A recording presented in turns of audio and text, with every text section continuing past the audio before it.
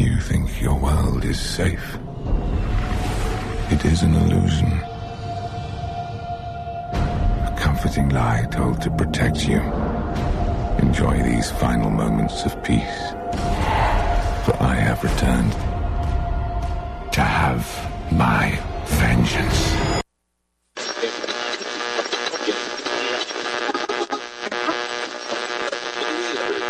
This coverage is live and uncensored, so if you have any small children present, you may want to have them leave the room.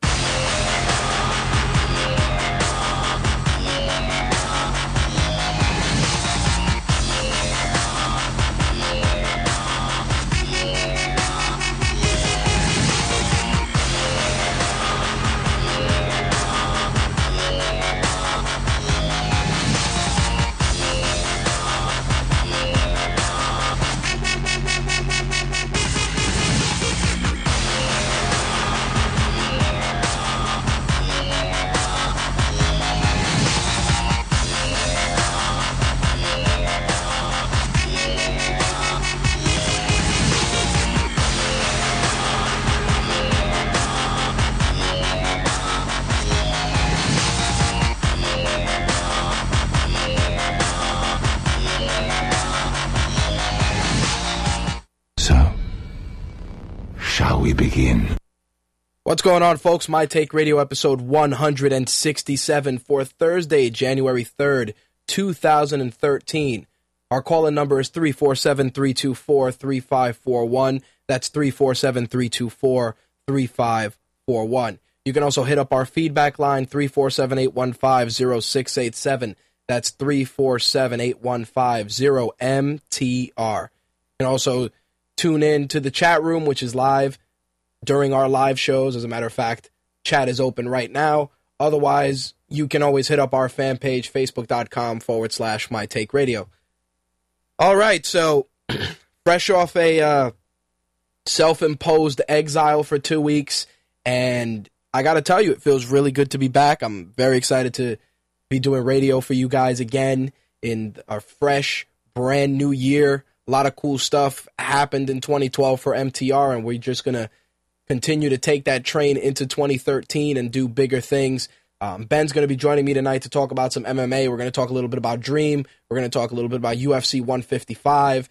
There's a lot of gaming stuff and just a ton of stuff I got to discuss with regards to things that occurred while MTR was off the air. Of course, you know, I want to reference the Sandy situation. I also want to talk about a video game bonfire that's going to be happening, and I want to discuss that because it's really just crazy what's going on, and it's frustrating for me only because gaming has reacted in such a very strange way towards this tragedy. Everybody is handling it a little differently, and I promised myself I wouldn't discuss it until I came back on air, so I'm going to go into that a little bit and just talk about what happened over the last 2 weeks with you guys, and we're going to try and have a kick-ass show.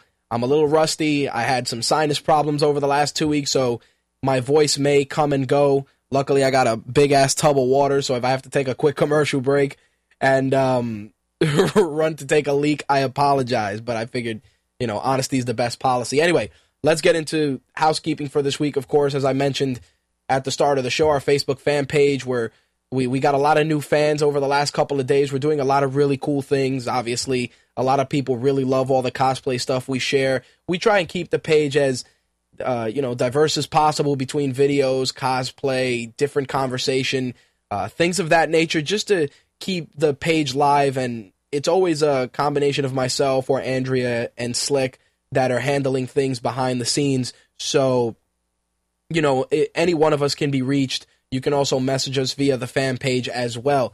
If you're listening to the show via Mixlr, you can also listen to it via the Mixlr tab on the Facebook fan page. That way you can hang out on Facebook, keep yourself there because so many of you just never want to leave. Also, you can always dial into the call-in number, not press option 1, and you can listen to the show like that.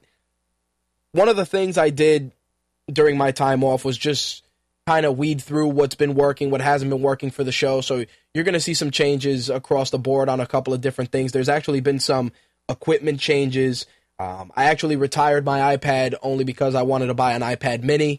which ironically enough, I actually sold my iPad 2 for practically what I paid for it. So I'm going to be picking up an iPad mini, which is going to be used primarily just, again, supplemental to the show, and also when we're doing event photography and stuff and we want to dump pictures into the iPad to show people. That's going to be something we're going to be doing going forward. As a matter of fact, hopefully, if schedule permits, I'll be going to MashFest, which is a fighting game event that they do in Manhattan, sponsored by one of the guys from Midtown Comics and Afterglow. So hopefully I'll be able to go there on the 7th, and also the MashFest and Blogger meetup on the 21st. So I'll be hopefully testing out some of that stuff when we cover those events. Also, we got CES going on. My goal for next year is to make sure that MTR is at CES. That's on my to-do list for 2014 this year. Between registration and just figuring the ins and outs to get everything done, there just wasn't enough time. So next year, CES, hopefully we'll get that squared away, and a couple of other things. We may be doing PAX East this year.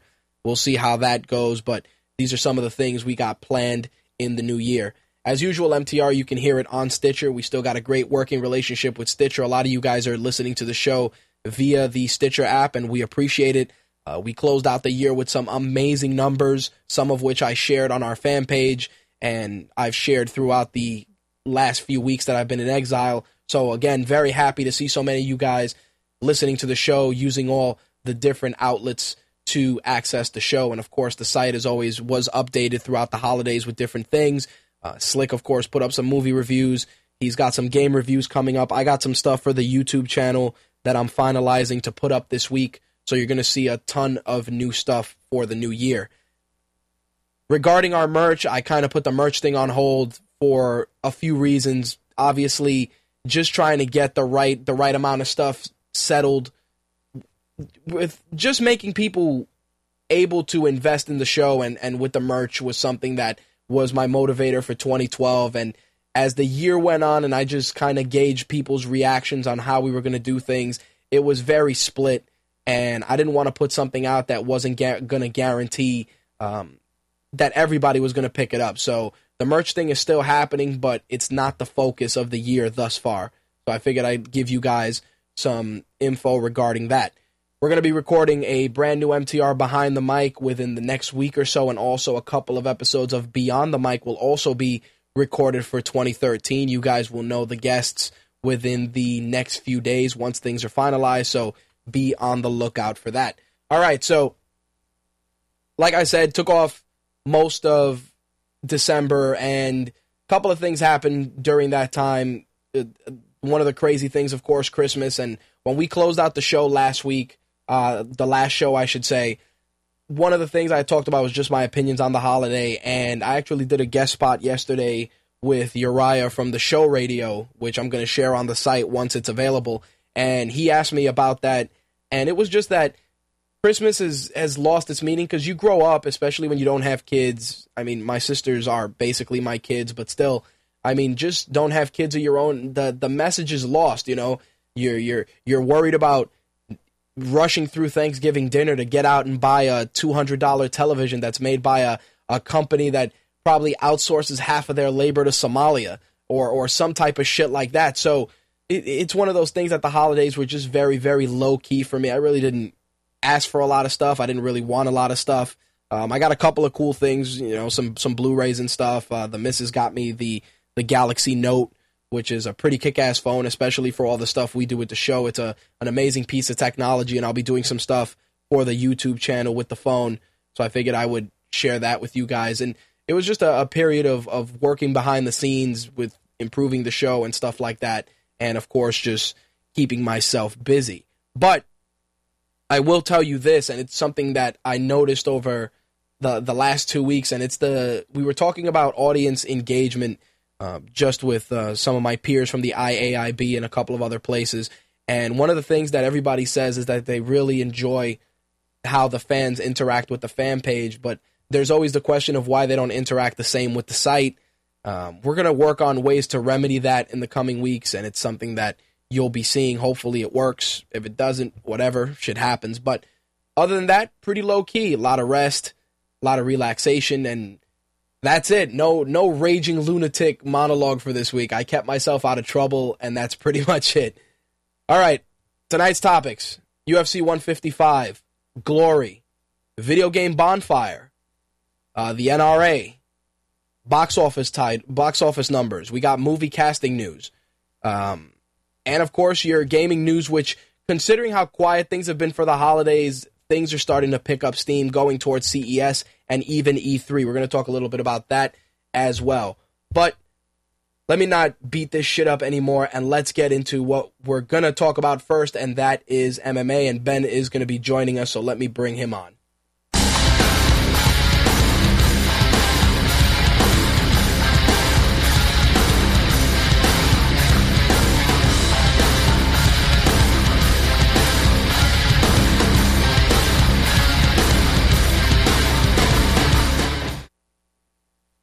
What's going on, Ben? Welcome back. What's up, man? You have a good New Year's? Yes, sir. Everything was good. I didn't kill anyone. I stayed out of trouble. It was all good.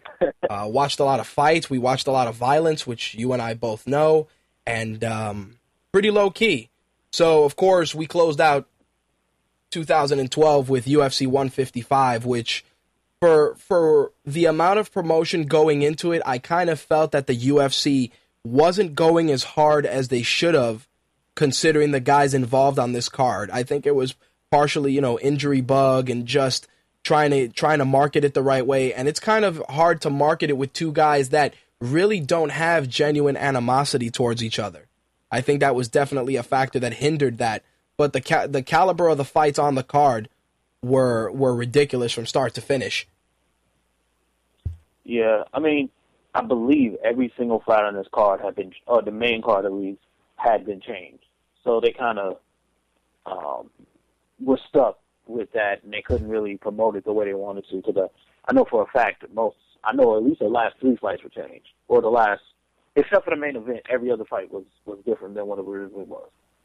Well, one of the things I wanted to do, as usual, just pluck out a couple of fights. I want to go into the undercard first. Leonard Garcia, Max Holloway. I really expected a better showing from Leonard Garcia, especially because a lot of people were figuring that if he lost, he was going to get cut. We obviously know that was not the case, but the fight was actually very enjoyable. Holloway took it via split decision, but Garcia looked pretty good. I think that he got the better of 2 out of 3 rounds. I think that the judging on some of those fights was a little suspect. I can see why people thought he won rounds. I personally thought Holloway won at least. I think he lost the second round.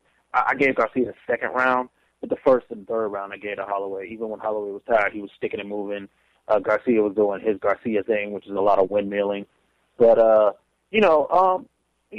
I'm surprised that they're not cutting Garcia. Not because I don't enjoy watching him fight. It's just the fact that this dude has lost 4 straight fights now.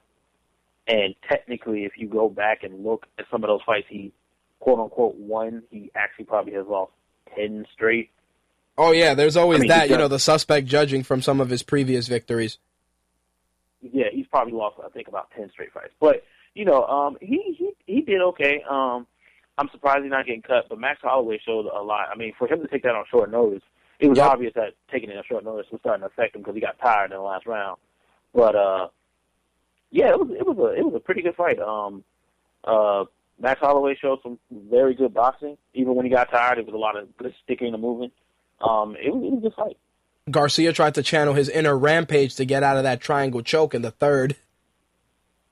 Yeah, that was actually it had a good moment. I mean, it looked like Holloway was trying to capoeira kick in the last couple seconds when he was obviously exhausted. He tried to capoeira kick, so it was good. It was a good fight from beginning to end. I was happy to see Todd Duffy come in there and just detonate napalm on someone's face, like we all know. I mean, the way he took it to Phil DeFreeze, it was just disgusting. It was disgusting, and he just dropped the hammer on that guy. It was violent, and it was quick, and it was brutal. I know a lot of people shit on Todd Duffy and clown Todd Duffy, me included, but in all actuality, Todd Duffy has dominated all but 30 seconds of his MMA career. Right. When Alistair Overeem knocked him out and when he was beating the hell out of Mike Russo. He beat the shit out of Mike Russo and then got caught. He dominated about 30 seconds, everything but 30 seconds of his MMA career. He did what he was supposed to Philip full of fries. Philip Freeze is not a great fighter. He's really not a great fighter. He's really just a fat guy. So, Todd Duffy did what he was supposed to do. I've always felt... He came in and hit him with... Go ahead. Okay. He came in and did what he was supposed to do. It was violent and it was fun. Well, you know what's funny? I've always felt that Todd Duffy was everything that Brock Lesnar should have been had they taken their time with him. I'd say that he's a slightly more athletic. Oh, yeah, of course. I think he's a younger. Far better striker than Brock Lesnar could ever hope to be. Oh, well, Todd Duffy doesn't mind getting hit either. Yeah, that too. I don't know. I find Todd Duffy more of the same lineage of like super athletic heavyweights like Kane and JDS and Allison. Like he's part of that group more than he is the super giant monster heavyweights like Brock Lesnar. Because Todd Duffy doesn't cut weight. Like Todd Duffy walks around about 240. He just looks like he's made out of bricks. But he's good. I want to see what he ends up doing in the UFC. I hope that he doesn't fizzle out and do something stupid again or get himself cut again. So I want to see what he ends up doing in the UFC. If you had to book his next fight, who would you give him? Either Pat Barry maybe, or maybe who else in the heavyweight division is winning fights? Maybe Pat Barry, maybe like a Mark Hunt if he beats. I'd give him Barry or Mitrione. Like that. Yeah. I'll give him if Mitrione got to win a fight, but yeah, I give him Barry and Mitrione. Yeah, like somebody he gonna go in there and just sling leather with because that's what he does his best. I mean, I would have given him a fight with Big Country, but Todd Duffy has gotten his chin checked, so it can happen. It can happen. It would surprise me if it happens, but Big Country is a whole different thing altogether. Somebody who should definitely be cutting the 205. He's just lazy. I don't know. I wouldn't mind seeing that fight. I don't think they'll do it right away, but I wouldn't mind seeing that fight just to see how it goes. Because I think Todd Duffy could probably do exactly what JDS did to Big Country. Oh, yeah. There'd be a lot of violence. Him and just beat him up for 3 rounds. Well, two guys on this card fought that they always have so many people backing them, and not so many, I don't even want to say fanboys, but guys that they just have tremendous expectations coming in, and I just felt that I don't know if they fizzled out because of the way the UFC's booking them, but one of those guys is Michael Johnson. Because, Michael Johnson came out of the Ultimate Fighter, super athletic, everybody was comparing him to Rashad and all the all the typical analyst bullshit. And in that fight, Miles Jury kind of took it to him. Yeah, Miles Jury did really well in that fight. I actually expected Michael Johnson to be able to beat Miles Jury. That's what I'm saying. But Miles Jury did what he was supposed to do. He took him down. He beat him up on top.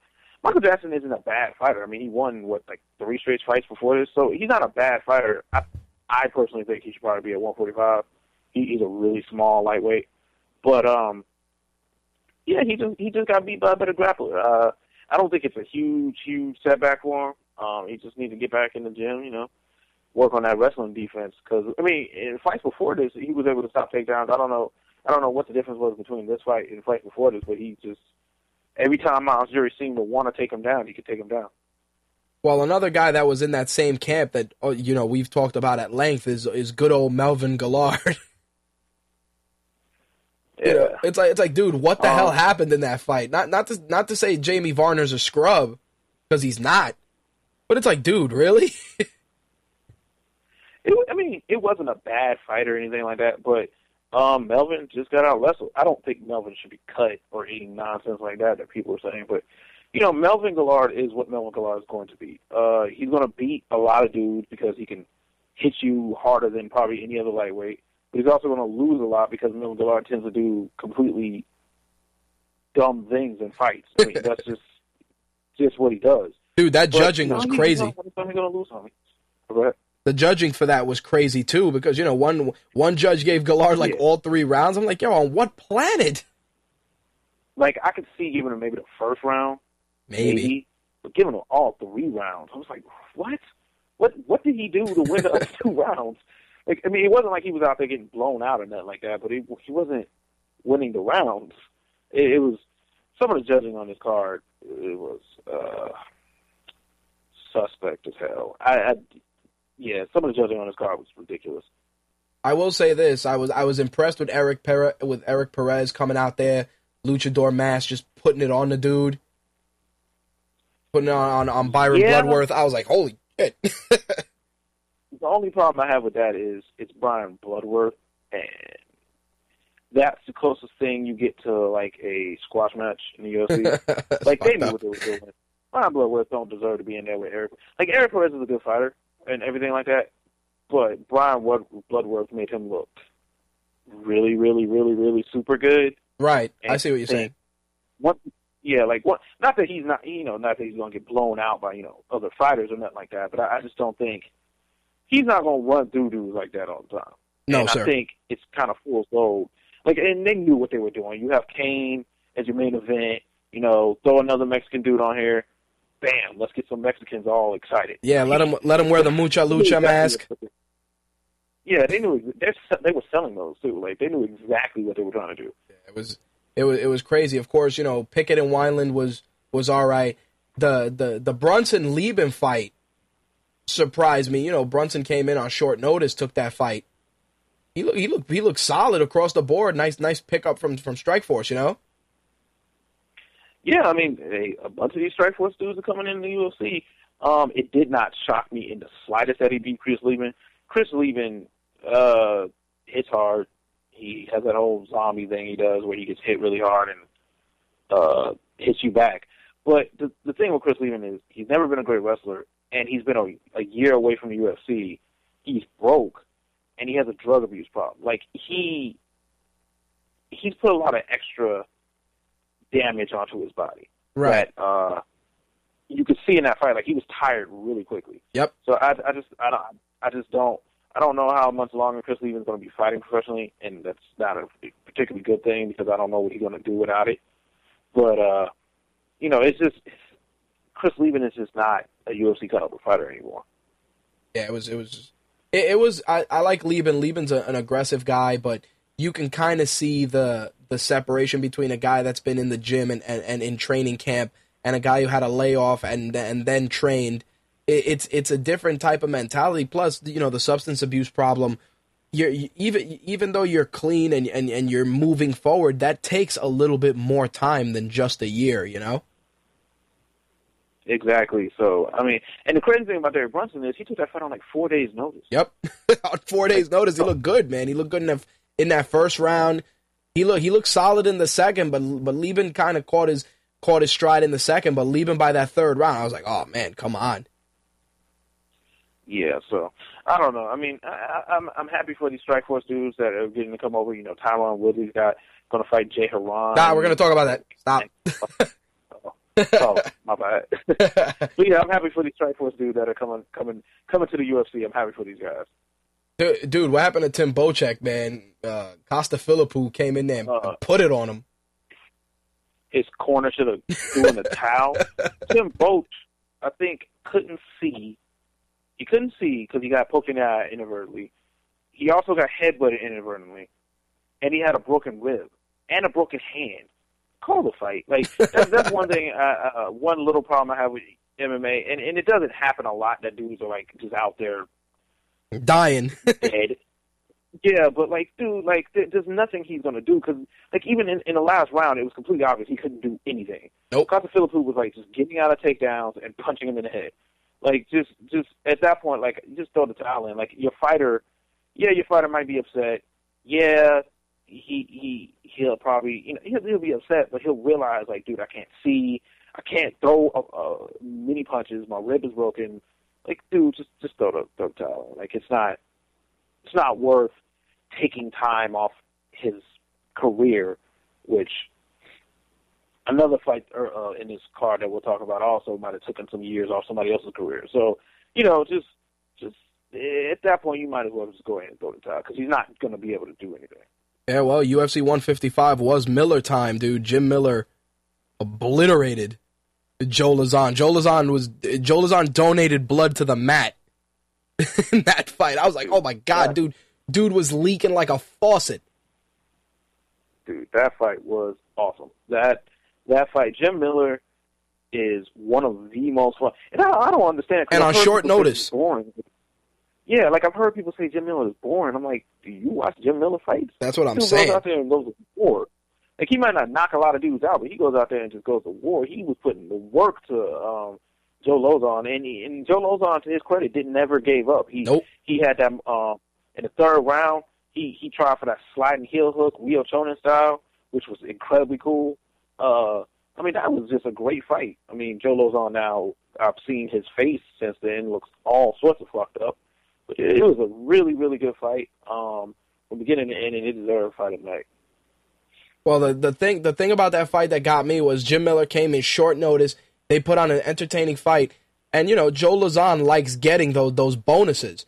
So when you got a guy, and that's what I like, man. When dudes are motivated, that they're not just going in there to compete, but they know, man, I'm known for putting on exciting fights, so that's what I'm gonna do.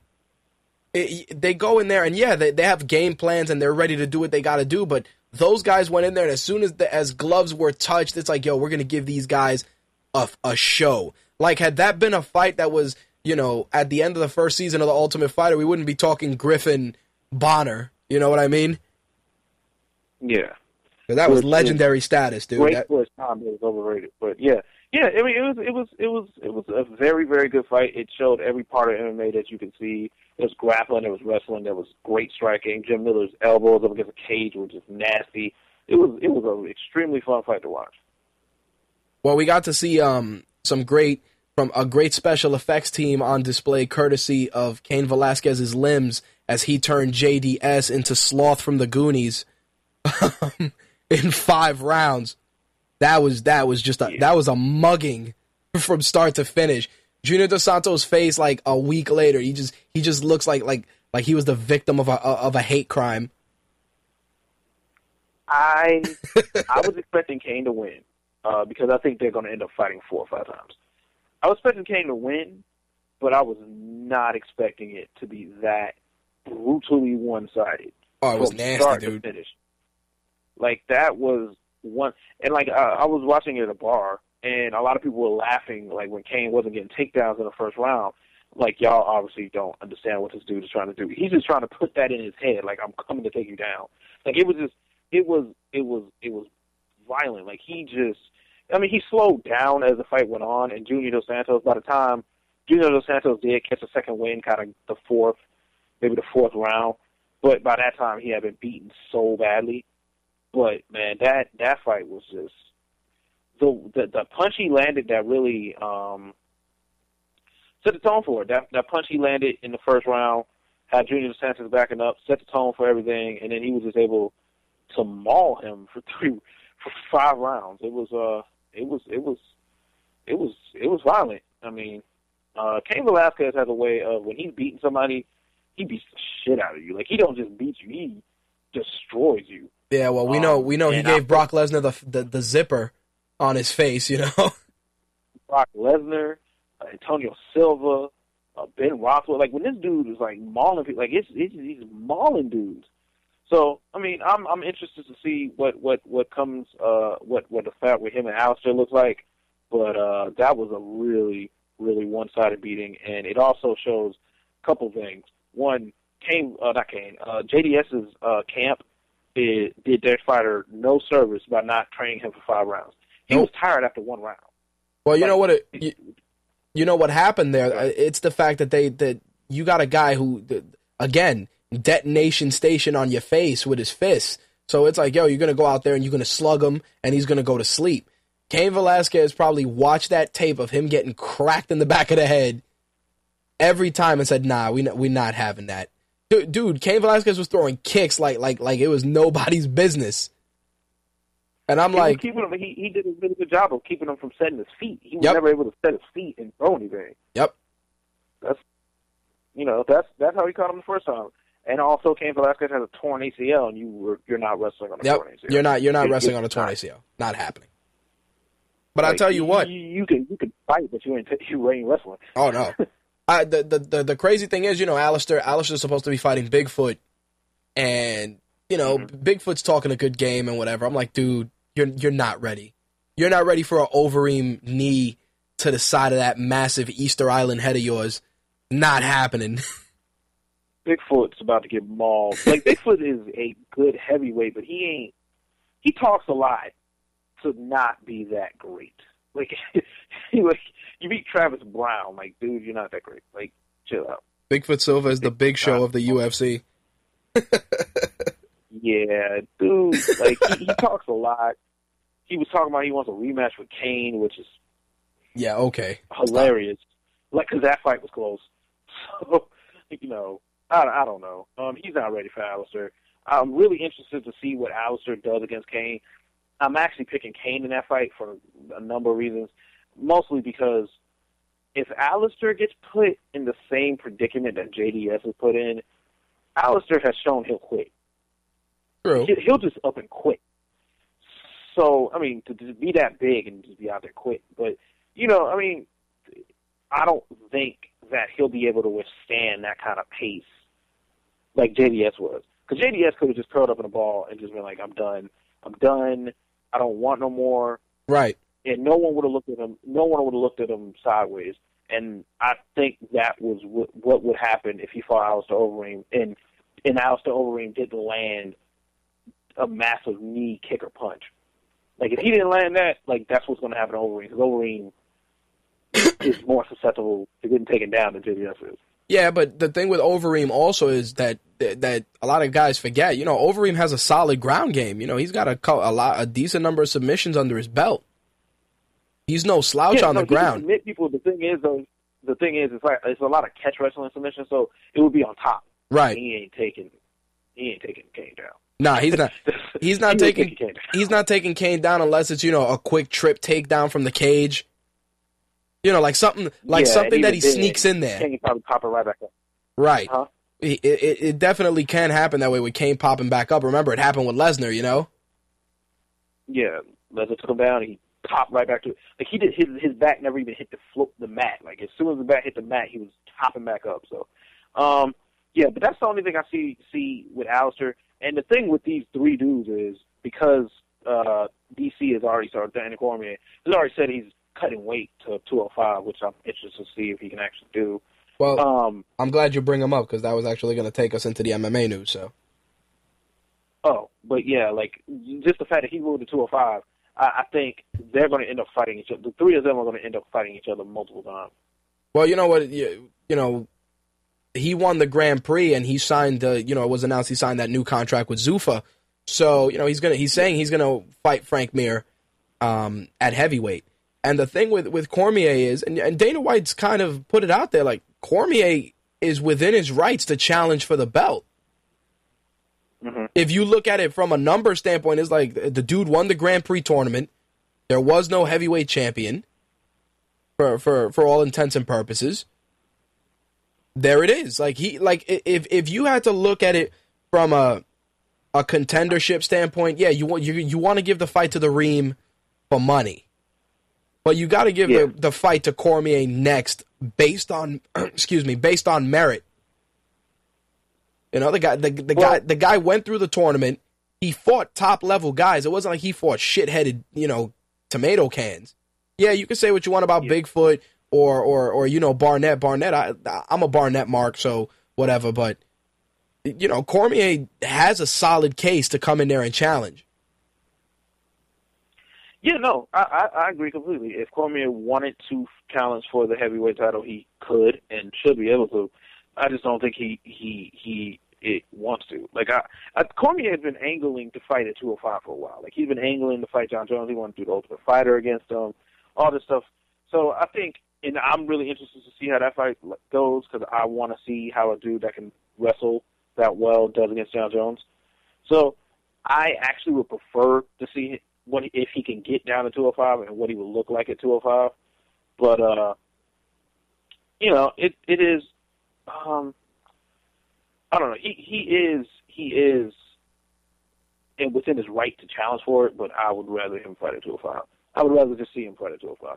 I think the cut to 205 definitely a lot of great potential matchups, but the reason I feel he does, he should challenge for it, and whether he does or he doesn't, is personal preference, but just the fact that every time he fought in Strikeforce, like, Daniel Cormier, he's going to challenge for that heavyweight belt, and then it just fell apart like we know Strikeforce does, and that was it. It's like, here's your tournament, and then whatever. But not for nothing. I mean, Cormier, if he fights the winner of Silva and Reem after fighting Mir, that's a money fight either way you slice it. Either it's a rematch with Silva for whatever reason he wins, or just an amazing fight with Alistair. Yeah, no, I mean, but see, the only problem is, and I know how you hate it, he's not fighting Kane. That's the whole point. Oh, yeah, of course, he's not, because that's his boy. Yeah, if JDS had won the title, then this conversation would be moot. Mm-hmm. But so it's automatically I'm going to 205. We're not even, and even in the post fight, they both were Kane wasn't even trying to hear that. When some reporter asked him, yeah, I'm not fighting DC. He wasn't even trying to hear that. And you know how Kane is a robot. He was dude, I'm not fighting DC. Well, what's funny? If Cormier cuts down to 205, he's going to end up probably looking like Rashad looks. Because remember, Rashad came in at heavyweight. I don't think he'll lose that much. I don't think he'll be that muscular, though. Because Rashad's kind of... First of all, Rashad could cut to 185 if he really wanted to. He just chooses not to. Rashad is a small, heavyweight. Yep, always has been. Small, heavyweight. I think DC would still kind of look fat. Oh, shit. That's fucked up. I still think he'll kind of just look he'll look like a smaller fat guy. Because now he's just a really athletic fat guy, which makes it hilarious to see him knock these dudes out. Yeah, well, you know what it is? That jump to 205 is going to be crazy, and it's funny because, a lot the MMA this week is very Strikeforce heavy. Besides, of course, DC getting that contract, Bobby Green going in there to fight Jacob Volkman. That's gonna, moving over from Strikeforce. That's for the February 2nd card. So, Bobby Green may come in there, and Christmas may end early because he's not a slouch. Either that or Jacob Volkman's going to wrestle fuck him into oblivion. Yeah. That's what Jacob Volkman does. Yeah. So, I mean, I don't know. I'm interested to see how that fight goes just because Bobby Green is a good fighter. He's also a fighter like Melvin Gillard that does incredibly stupid shit sometimes. This is true. I'd be interested to see how the fight goes. Well, the crazy thing was, of course, with Fight Week, Dana White did his usual shtick, but he talked a lot about Strikeforce, and, he was asked about Gilbert Melendez, and he said, Gil will probably come right in and get a title shot. We'll see. And it's like... Which he should. It's like, dude, it's not a question of we'll see. That's what the fuck needs to happen. Stop playing. Unless you were getting Eddie Alvarez and able to have him fight, which right. I don't know if you're going to talk about that, but that we might are. not be happening. Yeah, okay. we're going to talk about that. That may or may not be happening. But, unless you get Eddie Alvarez right this second and you're going to put those two against each other right this second, there's no one else Gilbert Melendez needs to be fighting. Gilbert Melendez has earned his right to fight for the lightweight champion. More than any other Strikeforce champion, he deserves the right to fight for that title. Agreed. So I don't even want to hear that nonsense. He needs to fight. Fuck that. This dude's been toiling away in Strikeforce for years, fighting nobody through no fault of his own. Dude, starving to fight. Starving, that poor guy. Give this man some fights. He fought Josh Thompson 15,000 times. Yeah. Give this man some real fights. Well, it was funny too because in that same breath, Dana got asked about, what would he consider, the winner out of that Brad Pickett-Wineland fight, a guy to get a shot against, the interim champ, and he was saying that it's possible. Do you think that based on the way that fight went, that those guys, that they deserve a shot at Barrow at that point? Yeah, I mean, one of the with 135, there's no one else to give it to right now. Yep. You either give it to Wyman or you give it to the winner of Ivan Menjivar, Uriah Faber. And personally, I'm tired of Uriah Faber getting title shots just to lose. So, like, those are the two options you give it to, because Dominic Cruz's knee got re-blown out, so he's not going to be back to maybe 2014. Yep. So which I think he should be stripped of his title. I kind of am leaning towards that myself, just because it's like, all right, it's not your fault, dude. Like, seriously, 2 years. Yeah, it's not his fault. Like, I'm not trying Right. to say that and like to try to be an asshole. But But like, you can't hold up that for 2 years. Yeah, like you can't. Like he should get an immediate title shot as soon as he's healthy. But his title, he should no longer be known as a bantamweight champion, just because it's 2 years, dude. Like, the division, it's moved on without him a little bit. Michael McDonald's going to fight Hannibal Rao, I think, next month, I believe, or the month after. I think it's next month. So that's going to be for the title, and then you give it the shot to Eddie Wineland, because I don't want to see Uriah Faber fight for the title again for a while. Well, the problem. If Ivan Menjivar wins, I want to see him fight for the title. Well, yeah, Ivan Menjivar's a beast, but you know what the problem is with Uriah Faber, and this is the crazy thing. Uriah Faber's another, bankable dude, especially if they go and they say, "Oh, we're going to fight in California again." You know how that goes. From a record standpoint, we know who should be fighting, but from a money standpoint, you know that sometimes the money outweighs the business. True. This is true. I mean, look, I don't hate Uriah Faber or nothing like that. I'm tired of seeing him in title fights. Like, that's what I mean. Get one fight and then be in a title fight. Like, dude, like, give other people title shots. That's it. Well, you know what's funny about that, especially now with the folding of Strikeforce, and it was funny because Dana White, he spoke to MMA Junkie, and I'm glad that you wanted to come back on, because I wanted to run what he said, which was, they asked about like the rumors that Zuffa always planned to kill Strikeforce, and you and I talked about this at length, and he goes, I see a lot of this shit on the internet, people saying, "Oh, I knew this is exactly what we knew was going to happen. They bought Strikeforce to bury it." He goes, "Any of you guys who were around me at the time know that was absolutely not the plan. I was pumped about it and looking forward to getting into it." What do you think? Bullshit? I don't think their original intention was to kill it, per se.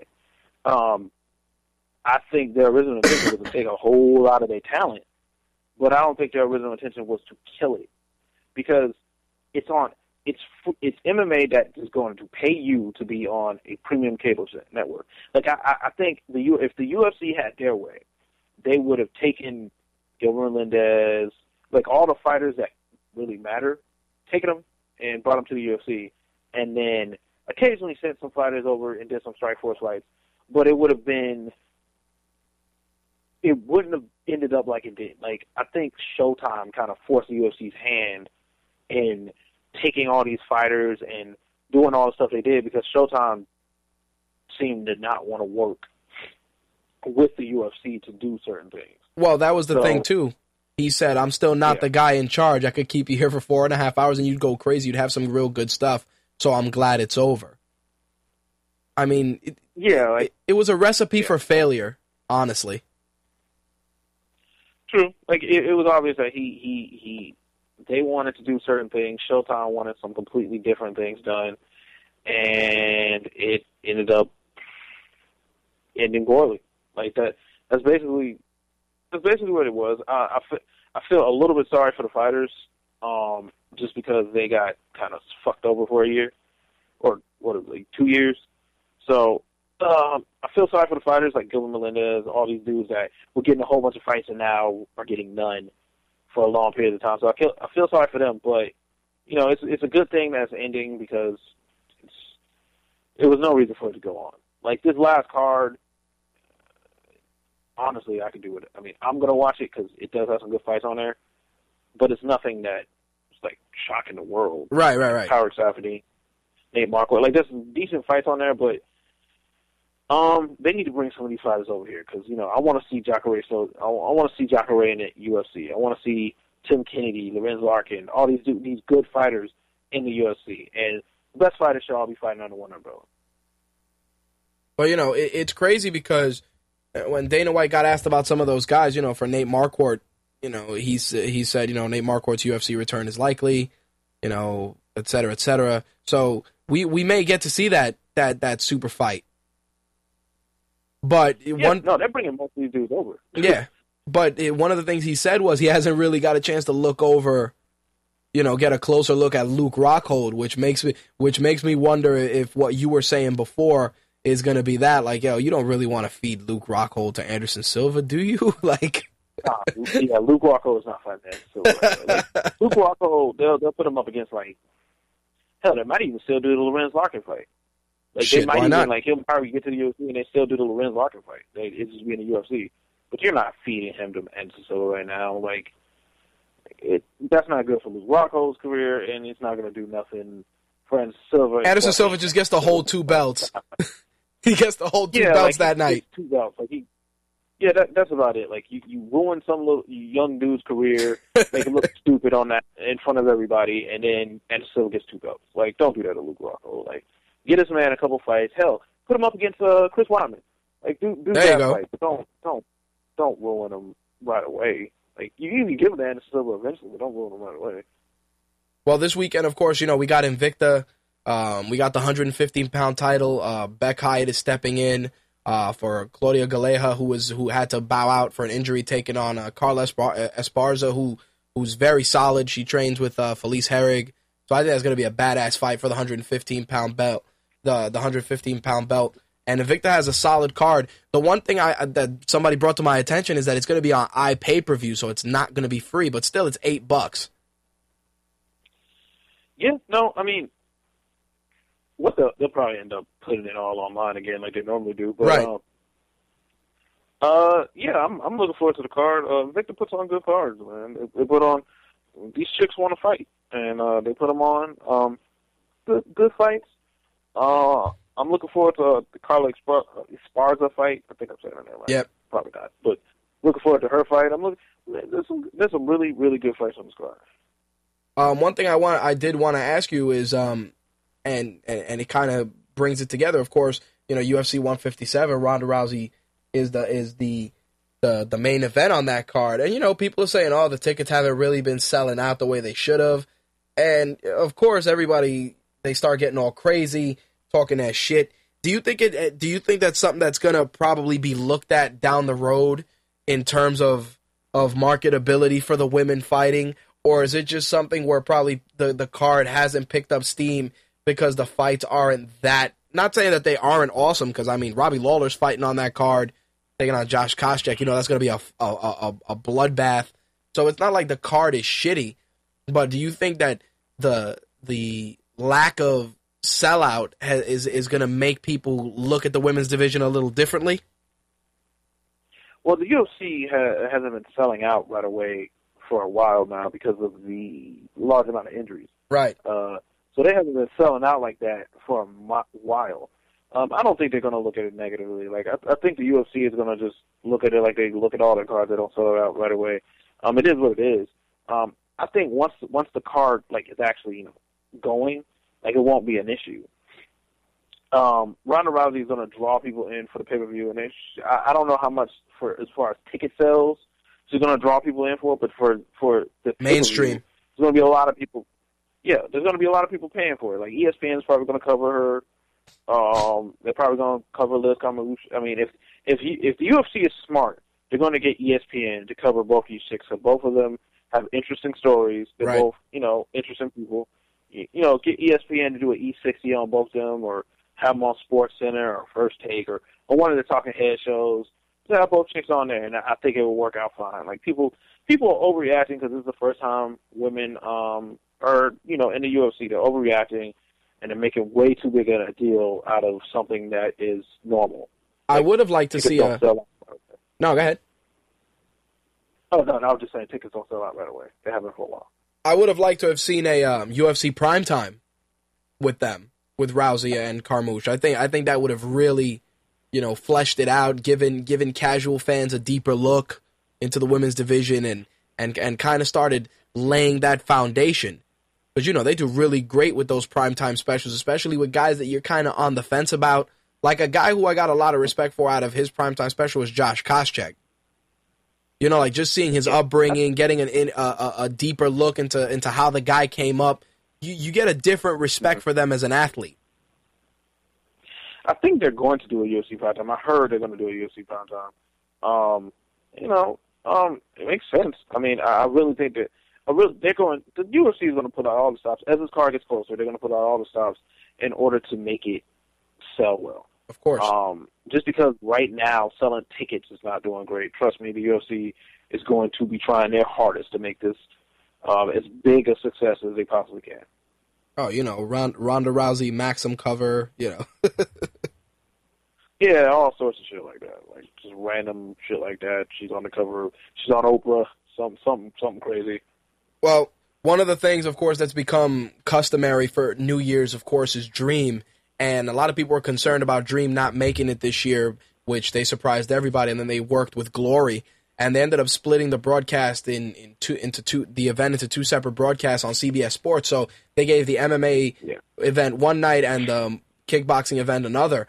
But some of those fights, man, Shinya Aoki getting a submission victory via punches on Antonio McKee. Yeah. I was like, what the fuck was that? Yeah, that was... I don't even know what the hell that was. I watched it, I was like, what? No, he punched you that hard? But, I mean, there was some good fights on here. I mean, Will Brooks, the first fight on there, Will Brooks versus Kituoka. Kituoka. Yep. Will Brooks is going to end up in the UFC. Yep. That's a legit lightweight prospect right there. He is legit. The Georgie Karakanian Takaya fight was good. Melvin Manouf. Oh, he was animal, dude. Inside out. Dennis Kang, I thought he died. That's all Melvin Manouf does. Like, Melvin Manouf is either going to knock you out or get knocked out. That's all he's going to do. It did not surprise me that Sakurai beat Phil Baroni. They're both really spent forces in MMA, but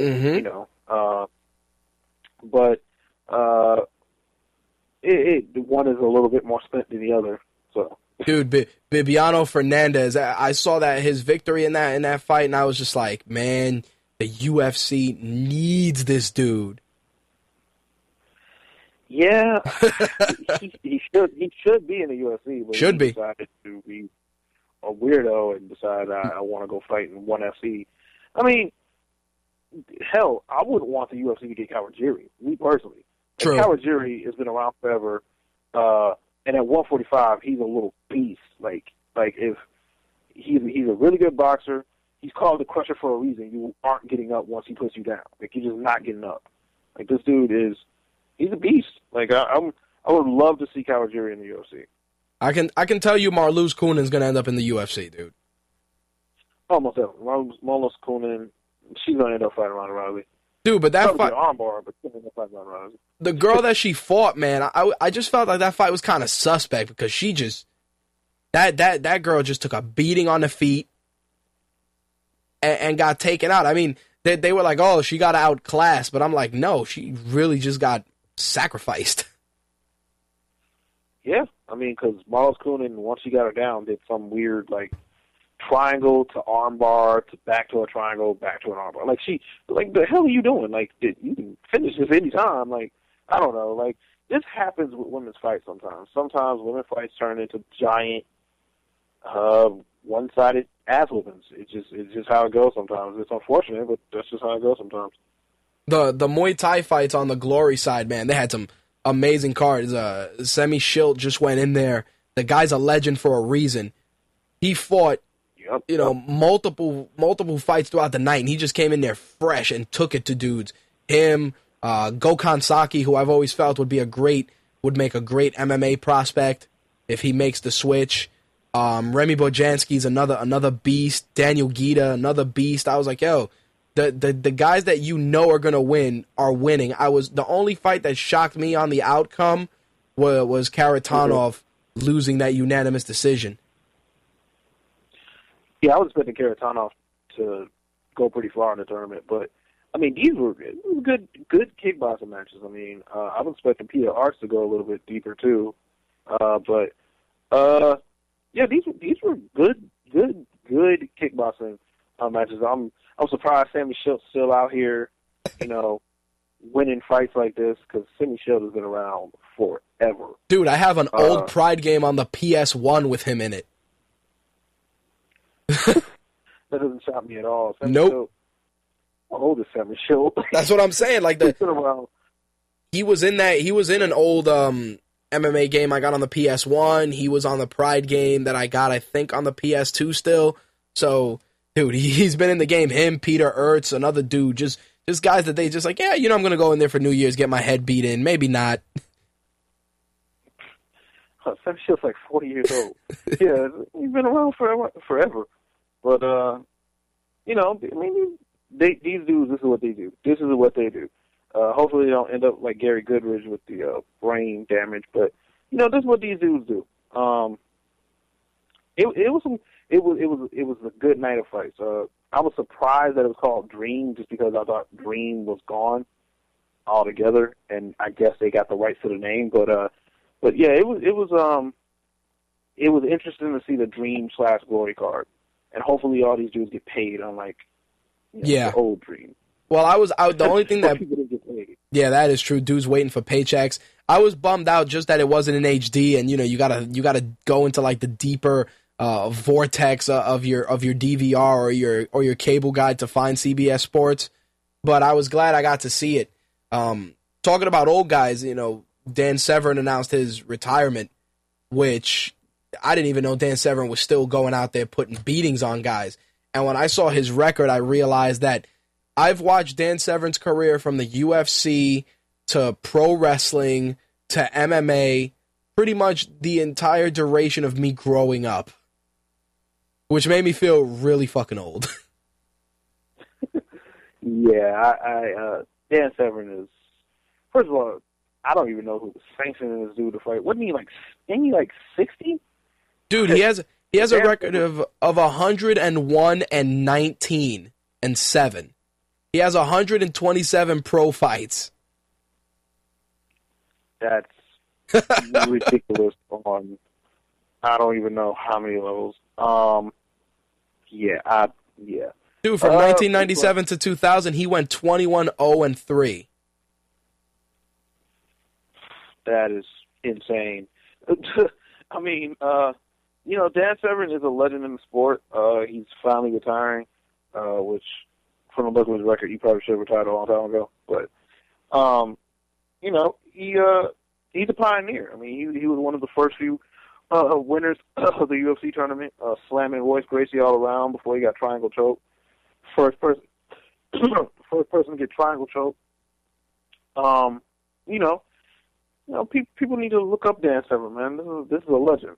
Well, you know what kills me? It's like people jump on the hype train and they're like, oh, this guy's the greatest of all time. This guy's the greatest of all time. And it's like, when you have 127 pro fights and your victories are in triple digits, the moniker of legend isn't even a question at that point. Yeah, I mean, Dan Severn has been around. He is a legend. There's no getting around it. There's no sugarcoating. That is a legend. If you out here with that many fights, you're a legend. Like there's nothing else you can say about him. Well, the last two bits of news to close things out, of course, T. Wood making the jump to 156 against Jay Haran. And, before I get your thoughts on it, I just feel bad. Jay Haran just can never catch a break. He was supposed to fight Eric Silva. Eric Silva got injured. Haran's coming off the loss to Ellenberger. And it's like, now you're going to fight T. Wood, who's a psycho in there.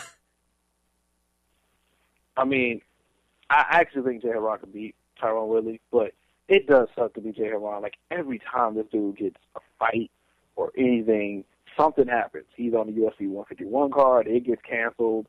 Like, he's just, it sucks to be Jay Haran sometimes. Well, the thing that's great. No, go ahead. No, he probably should have beat Ben Askren. It's crazy, man.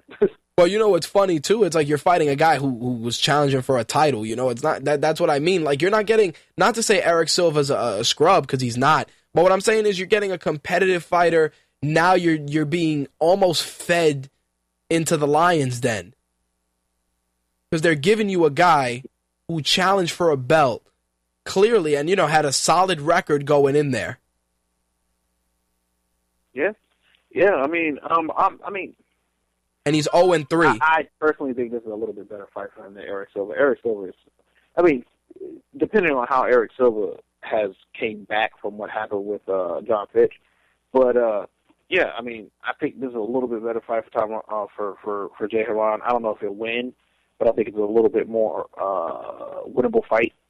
But yeah, I mean, Jay Haran, he can't catch a break. Like, well, dude, he's 0-3. You know what happens. Yeah. If he goes 0-3, I mean, his first loss, that's to George St. Pierre back when George St. Pierre was knocking people out. But that was a long time ago. But Jay Haran is a good fighter. People who haven't seen Jay Haran fight except for his time in the UFC might think he's not a good fighter, but he's a really, really, really good fighter. Oh yeah, definitely. Well, the last bit of MMA news to close things out, of course, Eddie Alvarez. From what everybody's been saying, Bellator matched the UFC's offer, so he looks to be staying with Bellator, especially as they prepare to make. Huh? Not necessarily. I was reading up on that. Like, basically, what's going to happen is it's going to go to court now. Oh God, really? Yeah, that's why Dana White was like, it's going to get ugly. Like, it's going to go to court now. They're gonna be like, okay, so basically the way they got Hector Lombard was the UFC offered him pay-per-view, a percentage of pay-per-views. If he's on a pay-per-view, like, he gets a certain percentage of money. Bellator can't match that because they don't do pay-per-views. That's basically what it's going to end up being. They're going to end up going to court, and that's probably what's going to end up happening. And from everything I've heard from Eddie Alvarez, seems like he'd rather be fighting the UFC anyway. Right. So, I hope he ends up in the UFC. Not because Bellator is not good. Not because. No. I understand why. You're wasting a talent in that tournament. Like, that Bellator is great for like young and up and comers, but you're Eddie Alvarez. What the hell are you doing in a tournament where you're going to beat everybody? Yep. Just to fight Michael Chandler again. Like, it's not necessary. So I agree. So hopefully this works out like Hector Lombard thing does, and he ends up in the UFC before the year's out. But this could get like really, really ugly, unfortunately. Well, the other thing, and that's why I was going to say that, is you also have the shadow of Spike. Spike is investing into MMA again, and yeah, Spike is known to throw their money. I mean, as a wrestling fan, Spike invested money into TNA to help them bring in Sting. Spike TV has no problem going and being like, all right, what is it going to take to bring this guy over? Because especially bringing in a new MMA promotion and giving them airtime and investing advertising and all that in there, you don't want to bring in a promotion whose main guys are being pilfered by the UFC, Yeah, no, I understand. That's the thing. Like, that's why I said it's going to get ugly, because both these companies are willing to absorb. They're going to first of all, this is good for Eddie Alvarez. He's going to get paid. Like, he's going to be really, really overpaid. But, not because he's not good. He's just going to end up making so much more money than he would have otherwise. But it's going to get ugly because if it gets into where they got to match again, this is going to keep matching. And all Eddie Alvarez can do is just sit on the shelf until this is over. Like, there's nothing that he can do until they're done doing this pissing contest with money. Nope. It's going to be good, man. He's going to end up getting, not to say that he wouldn't have got good money coming in on his own, but he's going to get serious money now. Because you know how Dana White is. Sometimes it's about principle. He'll just be like, fuck it, give him X. Yeah, like, I'm 100% sure what's going to end up happening is he's going to end up getting, like, fucking pay-per-view dollars and all sorts of random. He's going to be endorsed by the UFC. Like, he's going to end up in the UFC. I would be shocked if he doesn't end up in the UFC. And they're going to pay him so much more than he actually is worth. Yeah, that is. But you know what the problem is, too? Excuse me. Dana White is just going to do it on principle because, sometimes he just does shit to be an asshole. He's going to be like, oh, what they tell you? $100,000? Pfft, all right, give him up 150. Yeah, that's basically Eddie Alvarez is probably going to end up making like $1 million a fight or something ridiculous like that by the time this shit is over. Just as Bellator continues to try to match the UFC, like that's just what's going to end up happening. Yeah, it's gonna be a trip, man. But besides that, of course, Anderson Silva re-signed, got himself a nice little 10-fight deal. Because Anderson Silva, he's at that. At all. Anderson Silva's just like, yo, I'll fight Jesus. Put Jesus in the octagon. I don't give a shit. What? How many zeros are on that check? No problem. I would not have signed him to 10 fights. Like, you're not gonna fight 10 fights. Yeah, but you know what's gonna happen? They're gonna give him. They're gonna let him pick his fights, dude. Like, that's how it's gonna be. They're gonna be like, all right, dude, you signed 10 fights. Well, who do you want first? Well, I think I should fight. That's how it's gonna be. It's gonna be like, give me Weidman so I could beat up the little young dude. If Bisping gets past Belfort, it's going to be him and Bisping, and we know how that shit's going to end. And then exactly, and then he'll just be like, when he gets into like having 3 or 4 fights left on his contract, that's when we're going to see like the payout fights. Maybe we'll get that GSP super fight. Maybe he'll jump up to 205 for the Jones fight. Who knows? Maybe Nick Diaz will jump up and fight him at 85. Like, I don't even think it would get that far. Like, I don't see Anderson Silva fighting past 3 more fights. Like, dude's almost 40. He's got a son who I believe is fighting MMA now or about to start fighting MMA. At some point he's going to be like, look, I don't feel like doing this no more. Like, it's going to be interesting, dude. Yeah, I mean, I don't know. I would like to. I don't think it's going to be 10 fights. I would be shocked if he gets 10 fights. Absolutely shocked. But if he gets them, he'll probably pick and choose for like the first few. Like, give him a title shot. Oh, dude, he's only won twice. Give it to him anyway. I know how this is going to end. And then, like I said, when they hit like the 5-fight mark, the 3-fight mark, that's when he's going to be like, all right, give me the big dudes. Give me the payoff fights. And then he's just going to be like, I'm done. More or less. So it's either going to be that or he's just going to fight like 3 of these. Yeah, or he's going to fight 3 and be like, all right, I'm retiring. And Dana White's going to be like, dude, really? Ain't nothing can be done at that point. Nope. So nothing can be. Yeah, I was just shocked when I heard they're getting 10 fights. I was like, dude, he thinks he can go. He has belief in his ability. And I'm not mad at the dude, but like the argument you pose makes the most sense. It's like, who else does he got? Like I said, other than 205, GSP, maybe Nick Diaz, maybe Luke Rockhold if you want to get crazy. It's not like Anderson Silva's going up to heavyweight to fight a heavyweight. So, if you wanted to. Yeah, but it's like what the hell else is he going to try and accomplish in 10 fights that he could probably have banged out in 5? That's what kills me. I mean, unless he wants to fight. Well, I don't think Anderson Silva has a problem with fighting GSP. Oh, hell no. GSP doesn't want to fight Anderson Silva. And John Jones is already, like, at one point he said he wouldn't fight him. Now John Jones is like, yeah, I'd fight him. Well, yeah, so John Jones probably was like, would watch. John Jones, somebody told him, like, dude, you know how much money is here? You're not John even Jones 30 would yet. Fight him, probably maul Anderson Silva, so I don't even. Unless Anderson Silva lands something, which is completely possible because he's Anderson Silva. Yeah, I don't think Anderson Silva wants that fight. No, but I don't think that's the fight Anderson Silva wants. Oh, of course not. But you know what it is in a John Jones situation. A lot of these guys are gonna be like, dude, X amount of money, X amount of return. You gonna do it? And that's what happens. Some of these guys, maybe not. But then you just dangle that check, that right number. Everybody's got a price, dude. Rashad wasn't going to fight John Jones. Remember that shit? That was...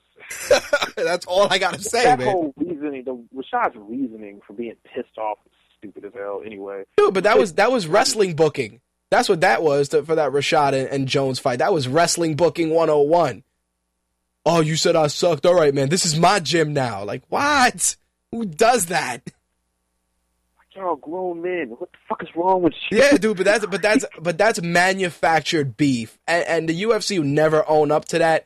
But come on, dude. That screamed Monday Night Raw angle more than anything. See, I see what you're saying right there, but I legit think Rashad was mad. Like, I think Rashad was, like, straight up pissed for no reason. Right, but Rashad was mad, but the UFC was like, dude, you can't be annoyed. We need you to be mad. Like, annoyed I can see, but he was mad on some real seething, like, I'm going to, we're never speaking ever again type shit.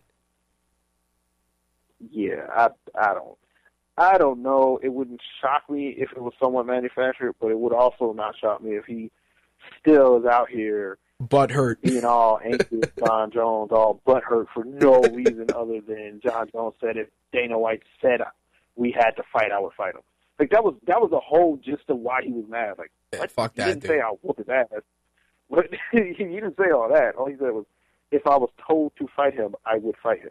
Yeah, well, that's what it's for, dude. Like I always say, MMA is not a team sport. But nope.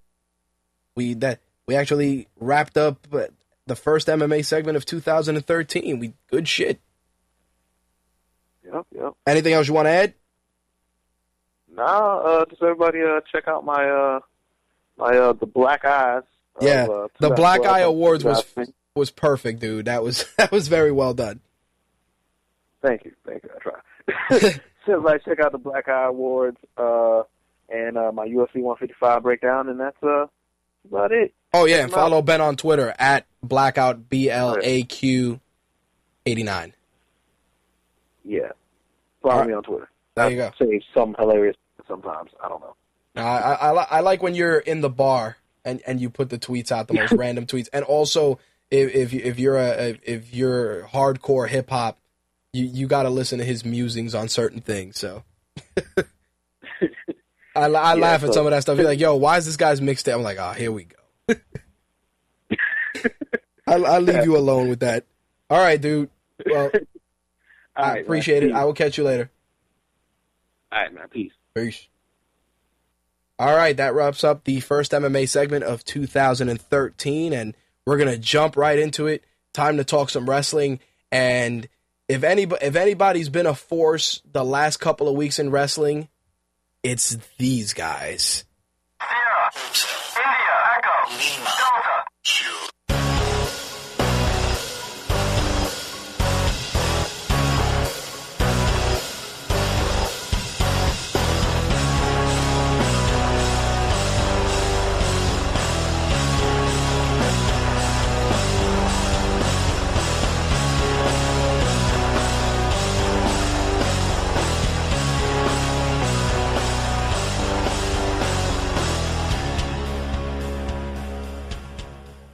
Now, before I get into the final Raw of 2012, excuse me, I used the Shield's intro this week because the Shield has done something which actually happens not as often as I'd like, and it's that they took a gimmick that you'd look at a glance and think it was kind of hacky, and they've really grown on me as a group. The only thing that bothers me with them is that sometimes they'll come out to attack certain dudes and they just get beat up by one guy, which when you're a group of talented, high-level competitors, shit like that shouldn't happen. Like, if the three of them attack Ryback should be getting his ass whooped every time, unless somebody saves him or he grabs a chair. But the outcome should be always that they maul a guy like Ryback. I mean, it was good what they did with Orton and the way they were used Monday night, but I think overall the combination of them as a unit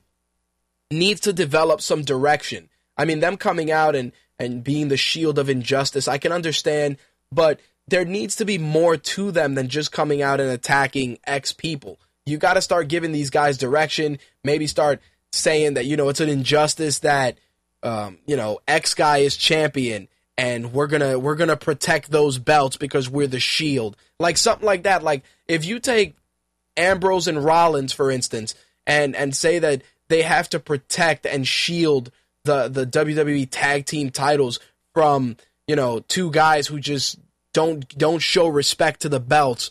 You can build something around that would give those guys just a little bit more focus. Like, I understand them coming out and fucking people up. It's always good. I have no issue with that, but I feel that they just need that little extra bit of guidance, which really helps. But again, I'm not booking it, but it's something I would like to see personally. Now, as for the Raw of 2012, the last Raw of 2012, which was taped, it had its high points and its low points. I think that the John Cena Miz promo with the Rose Scholars was kind of juvenile, typical Cena, I make fun of you, blah, blah, blah, Miz, join me in this tag team match, even though we hated each other sort of way. I understand why they did it, because they're really trying to validate that Miz face turn, which is fine, but I just felt that doing it at the expense of the Rhodes Scholars, both guys, up and coming, talented guys that you can do a lot with, it was a disservice. Maybe you could have gotten a singles match out of it, but they didn't let the guys look as good as they should have in that match. And of course, we get the complimentary wrestling themed party, which was the New Year's Eve party that Raw did, which it had its moments. Cesaro and Sergeant Slaughter, we know what the deal is with that. Just I have nothing to say with regards to that. Team Hell No and the 3MB was okay. I think that the 3MB got the opportunity to showcase a little bit more, and they started kind of stepping out of the shadow of being a comedy faction and really being more about the wrestling and being a solid heel team. I think they can be a serious threat to the tag team division. I think they can even be a serious threat to like the IC or US title, especially if McIntyre gets healthy and Mahal and Heath Slater are the guys that carry the tag team burden of the faction. I think they can do a tremendous amount of damage. Do I think the gimmick is 100% sound? Absolutely not, but I think that there's potential there with the right booking and just the right feuds to really do something with them. Sheamus took on Dolph Ziggler in a very, very good match. Once again, Dolph Ziggler bumping like a champion. Of course, our boys, The Shield, come out and really, really take it to Sheamus. I got to tell you, Big E Langston is an animal. I can't help but say that Big E Langston looks like our very own Slick. He does. Slick looks a little like Big E Langston, and it's not even because they're both African American or whatever, but there's a slight resemblance there, which, if Slick uses the Big E Langston finisher and kills me off air over the weekend for saying that, then, Slick inherits the show. But seriously, Big E Langston, the one thing that bothers me with him is what I've been saying with the Shield.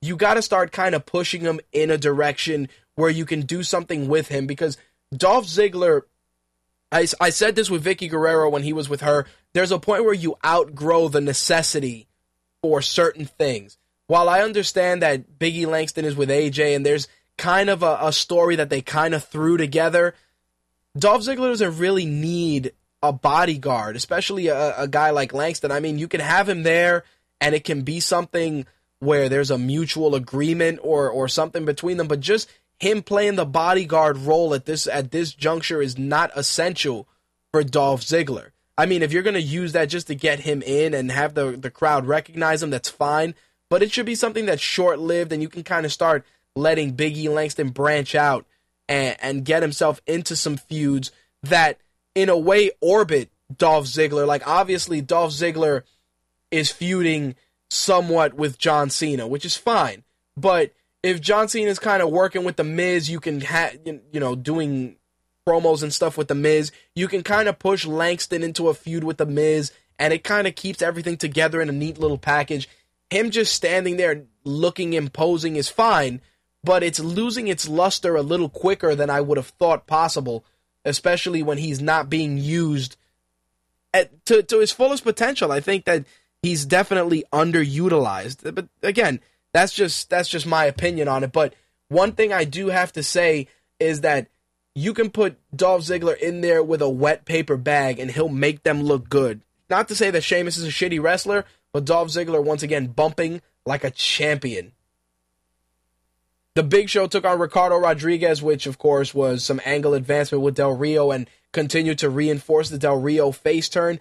I am very, very happy that they allowed Ricardo Rodriguez to get some offense in, especially some of the stuff that Del Rio uses. It was very nice. We knew that the outcome was going to be the Big Show killing Ricardo Rodriguez, but it was good to see that Ricardo has some training and they kind of let that be a surprise for everybody. I felt that was just good to get his character over, and I think that when they do split him and Del Rio, Ricardo Rodriguez would make a very, very good face.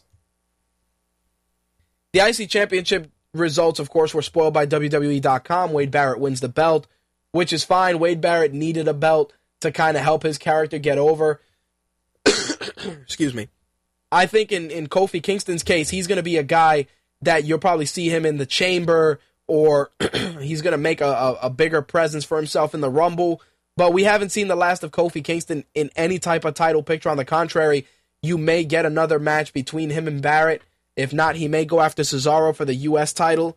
Who knows? But I think that Kofi needs that one match that'll push him to the next level. And working with Barrett or even Cesaro at this point is going to do him nothing but good. So, a lot of people are kind of bummed that he lost it. But again, Kofi Kingston doesn't really need a belt to validate his persona. I think he's at that stage where he just needs the match and the feud to take him to that other level. I think when he was feuding with Randy Orton and he was really, really aggressive and kind of real in your face, I think that was the time that Kofi Kingston should have been bumped up into the main card, because that feud was the feud that definitely had the shades of making Kofi Kingston a main event talent. Why they didn't do it, who knows, but obviously I believe Orton got injured at the time, if I remember correctly. That was part of it, but I think that was a feud that had tremendous potential for Kingston to look good. And of course, to close things out, we get the 3-on-1 handicap match with The Shield and Ryback, which of course Sheamus comes in, Randy Orton returns, so there'll probably be some 6-man tag match next week, especially, since it's going to be the first Raw of 2013. Who knows, maybe they'll do something big with that. I guarantee you're going to see The Shield involve themselves in Ryback's TLC match with Punk next week. Or who knows, maybe The Rock will involve himself as well. I honestly would like to see The Shield do something to The Rock to ensure that The Rock doesn't involve himself in the TLC match. But again, I'll take it either way. It's going to definitely be interesting to see how much they pour into the first Raw of the year. Because again, now this is the build going into the Royal Rumble. So this is what I like to call one of the big four on the pay-per-view scale. You got SummerSlam, the Rumble, Survivor Series, and WrestleMania. So when you're booking those big four, that first Raw and usually the last Raw are the two where they just invest the most energy. Sometimes the episodes of Raw and SmackDown in between help set the pace, but usually the beginning and the end are the ones that kind of bring it home. So we'll see what happens with the Raw, with the first Raw of 2013. Now, usually I kind of flip-flop with regards to TNA Impact, but the big thing was Sting coming back, which was okay.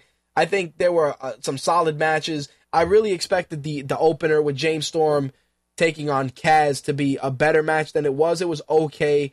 I think it was just a contrast of styles that didn't mesh well together. But I will say that the Christian York and Kid Cash match, which I was super pumped for, it kind of just went by so quickly that I didn't really get a chance to appreciate it. Kenny King is taking on Zema Ion next week, which should be good. Of course, the winner of that is going to take on Christian York at Genesis, and the winner of that match will face Rob Van Dam. So I really like that they're starting to push Christian York. I think that guy has paid his dues. He has a great look. The crowd has gotten behind him. So I think he's a guy you could definitely market, but I also feel that Kid Cash is extremely underutilized as a veteran, and he's a guy that needs an opportunity to make a mark in that division. He's a great worker. He can do the strong style, but he can also do the cruiserweight style really well, and I think he deserves a bump into that slot. This Joey Ryan, Matt Morgan relationship, I kind of think it's bullshit, only because Joey Ryan doesn't need Matt Morgan to get over, and Matt Morgan definitely doesn't need Joey Ryan. And that match between Joey Ryan and Hernandez was just complete shit. Just complete shit, because you knew Morgan was going to involve himself, especially because he has previous history with Hernandez. So, what do you expect? Miz Tessmacher and Mickie James took on Tara and Gail Kim. It was, pretty formulaic. Of course, Jesse got involved, blah, blah, blah. It was bullshit. Aces and eights, this Aces and Eights angle is running its course very, very, very quickly. But the thing that kills me is that, you know, you knew that another Aces and Eights guy was going to get unmasked, especially because it was a cage match. Kurt Angle, Samoa Joe, Devon, and a masked guy who I already kind of had an idea who it was, but the match really wasn't that good. Devon, I don't know what Devon's deal is, but I don't know if it's because he's gotten comfortable being in the Aces and Eights stable, but his wrestling, I don't know, it's kind of taken a step in the wrong direction. Obviously, Angle and Joe were going to get the victory in that because there was going to be an unmasking. Sting comes out, clears the ring, and Angle unmasks the guy, and of course it's Mike Knox, who a lot of you guys may know from WWE. He wrestled in ECW for a while. He was with Kelly Kelly for a time. So yeah, you got a big ass Mike Knox, big ass Luke Gallows. Maybe you could put him in a tag team or something. But again, the Aces and Eights angle is running its course because the guys that are being unveiled, none of them are making you shocked. Like, I can understand if the rumors are to be believed that, you know, Garrett Bischoff and excuse me, Wes Briscoe are going to be guys that are going to be members. But again, not shocking. If you wanted to shock me, one of the guys comes out, attacks them, you unmask them, and it's like Bully Ray. Like, that would be huge. Or not Hogan, because you know it's Hogan a mile away. But like a Bully Ray would be, especially with the angle with him and Hogan and Brooke and all that shit, and it was Bully Ray the whole time. That would be super shocking. But if all signs point to Eric Bischoff or Hogan, it's just not going to work. I even heard D'Lo Brown at one point. Really? Like, since when the fuck has D'Lo Brown been relevant? But Impact really was kind. I honestly want to say it was kind of weak this week. No pun intended. It really didn't deliver as well as I would have liked. But TNA has that moniker of being solid one week and then they drop the ball another week. Now, one thing I wanted to talk about, which I came across this week, and it's funny that it became news on a lot of wrestling websites, was the second edition of the WWE Encyclopedia, which, you know, you go to any Barnes and Nobles, you see it sometimes for $15-20 on one of those big tables. But ironically enough, I thumbed through it when I was at the Barnes and Nobles by my office, and there was a guy that I really didn't expect to see in there. And that, friends, was Chris Benoit, who had about half a page in the second edition of the book. If you want to see it for yourselves, look for the WWE Encyclopedia second edition. And Benoit was indeed there. You know, they talked about his history with the Dynamite Kid, training in the Stu Hart Dungeon, a little bit about WCW, his World Heavyweight title win, a couple of other things. He was referred to it, obviously, you know, past tense, but they didn't acknowledge, like, the death of, which again, I can understand. But some people are like, man, you know, why the hell is Chris Benoit in the encyclopedia, blah, blah, blah. And again, Chris Benoit as a human being is a piece of shit.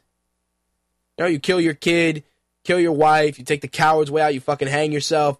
Maybe it was brain damage. Maybe you were just high off some shit.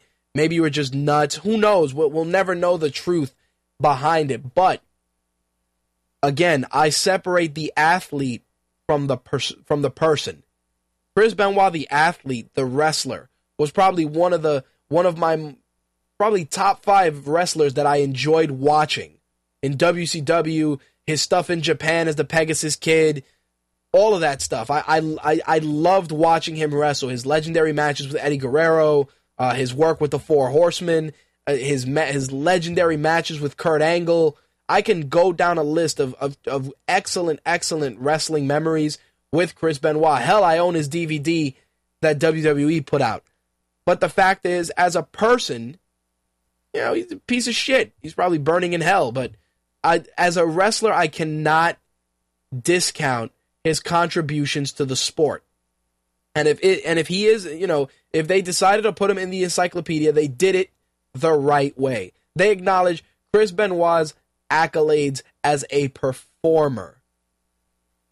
Sure, you can vilify him, but you can vilify a lot of people. But it's the same thing with OJ. OJ Simpson's a piece of shit and a murderer, but as an athlete, he was a tremendous athlete. Lawrence Taylor is he's a cokehead and a lunatic. But come on, breaking Joe Theismann's leg, never forget that as a kid, ever. It's just that's the way it is. You have some people they don't separate that. And again, some people are gonna be like, oh well, Rich, you're putting Benoit on a pedestal. No, I'm separating the man's accolades as a performer from obviously what he did in the real world. There's nothing wrong with that. You can be a fan of an individual for their accomplishments on the gridiron, on the baseball field, and they can be complete pieces of shit. They can be cheaters, who knows? But you appreciate their accomplishments, and that's kind of where it is. Yeah, it's a little crazy to see it, especially because he's kind of been blacklisted from everything. But maybe they're starting to realize that that's kind of the right way to put it. Yeah, you don't want to put him on certain video packages, or you don't want to put him in stuff. That's fine, but it's an encyclopedia that may be bought by a handful of people. I'm serious. The WWE Encyclopedia is one of those books that you see with a ton of other big books in a bookstore that you either buy as a coffee table book or you buy it because you want it in your bathroom. Seriously. In my house, we have the DC Universe Encyclopedia, we have a Marvel Encyclopedia, and most times where they are in a rack next to the toilet. Because you read one or two, you use the bathroom, and you leave. Nothing wrong with that. Like I said, the WWE Encyclopedia is not going to be something that's going to be sold everywhere, and it's going to have all these commercials and shit. It's just going to be something that, hey, it's a second edition. All right, I'll pick it up. Simple as that. Of course, CM Punk faces Ryback January 7th. He is cleared to wrestle according to WWE.com, but there's a couple of other guys that are on the shelf. Evan Bourne still, rehabbing his foot. You will not be seeing him for the Royal Rumble unless, of course, he's lying, which it could happen. Kurt Hawkins, he actually got injured in October. He tore his PCL and his meniscus. So he may be back soon because he said on Twitter he was doing some DDP yoga, etc. So his recovery is coming along. So we may be seeing him back. Honestly, I got to say, if Kurt Hawkins comes back, I would 100% put him with Zack Ryder. They have pre-existing history, obviously, as the Major Brothers and, the Edgeheads, etc., etc. But not only that, they just have such great chemistry, and they're both New York guys. There's got to be a way you can do something with that, with either them being the Party Boys or something. Maybe make them a tag team, make them the Broskis. Like, that would be kind of cool. And you'd give Zack Ryder something to do, you'd give Hawkins something to do, and you'd probably just add another team to your tag team ranks, which at this point you really do fucking need. So, Kurt Hawkins, hopefully you'll be back soon, and maybe they'll actually use you this time. All right, that actually wraps up the wrestling for this week. Like I said, pretty quiet week because we had the holiday in between. So hopefully, obviously, with the Raw of 2013, we got SmackDown, TNA pay-per-view, couple of things in the works. House of Glory, our friends at Amazing Red School are going to be doing a show this month. So either myself or Jay Santee or both of us will be doing something with regards to that. So be on the lookout for that in the coming weeks as well. All right, let's get into some video game stuff because there were a couple of interesting news stories I want to talk about, obviously. And there's also some stuff that, like I said, regarding Sandy, the Sandy Hook incident that I definitely want to address. So let's get right into it.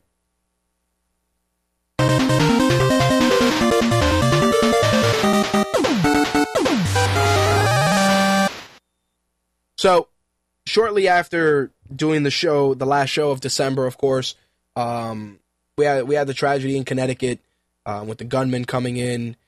26 people got killed. The guy killed himself, killed his mom, innocent children, staff members. It was fucking devastating.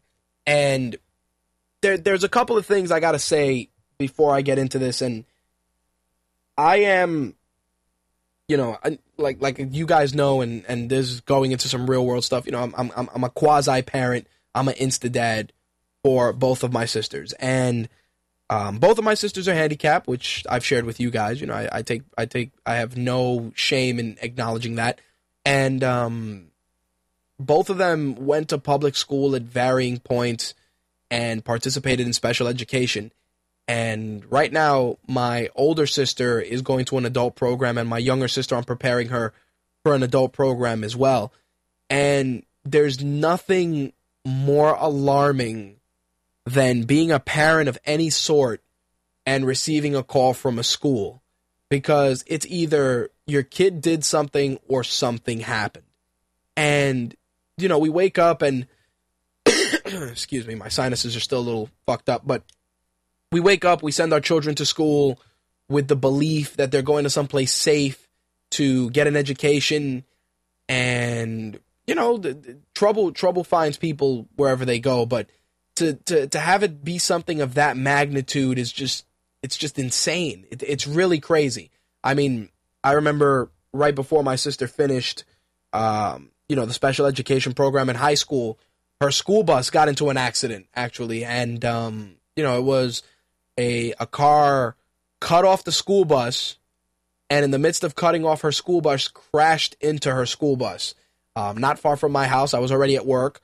But the crazy thing was, when I got that phone call, I wasn't concerned about the accident in the sense that it was, you know, the accident happened. I was concerned when they're like, oh, well, you're going to need to go pick your sister up at the hospital.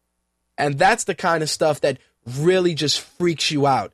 And it's funny because, you know, you see a lot of people on the web and they voice their opinions in a way that they want to sound like they're, you know, they're shocking or whatever, like, oh, you know, blah, blah, blah. And you know, they kind of look at it from a humorous standpoint, but I'll be 100% honest. No bullshit.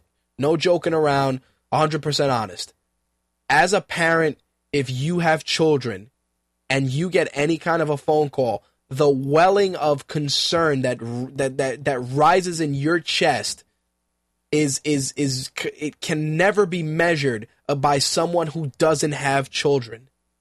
Simple as that. So for me, I know a lot of people, they got, you know, hyper emotional. Like I felt emotional about it, and I had an emotional response because I'm like I said, I'm somewhat of a parent. But the fact is that just crimes against children are just deplorable in any and every sense. Like, not to say that shooting an adult or killing an adult is cool, but I'm just saying that there's a level of just being a human being. And I tell you guys, you know, joking around or not, I am a piece of shit. You know, I joking around, I say it, but I say some shitty things, and I'm very, very upfront with my opinions. This is why I do what I do. But excuse me. The fact remains that I have limits. You know, things like that, I view them differently. Now, the first thing that happened right after this was, oh, this guy played Mass Effect. So everybody jumped on the Mass Effect page and excuse me, what the hell? Excuse me. Everybody jumped on the Mass Effect page. Oh, you guys are you know, adding to violence. You guys are contributing to violent behavior. Let's be frank, and this is something that has plagued the gaming industry.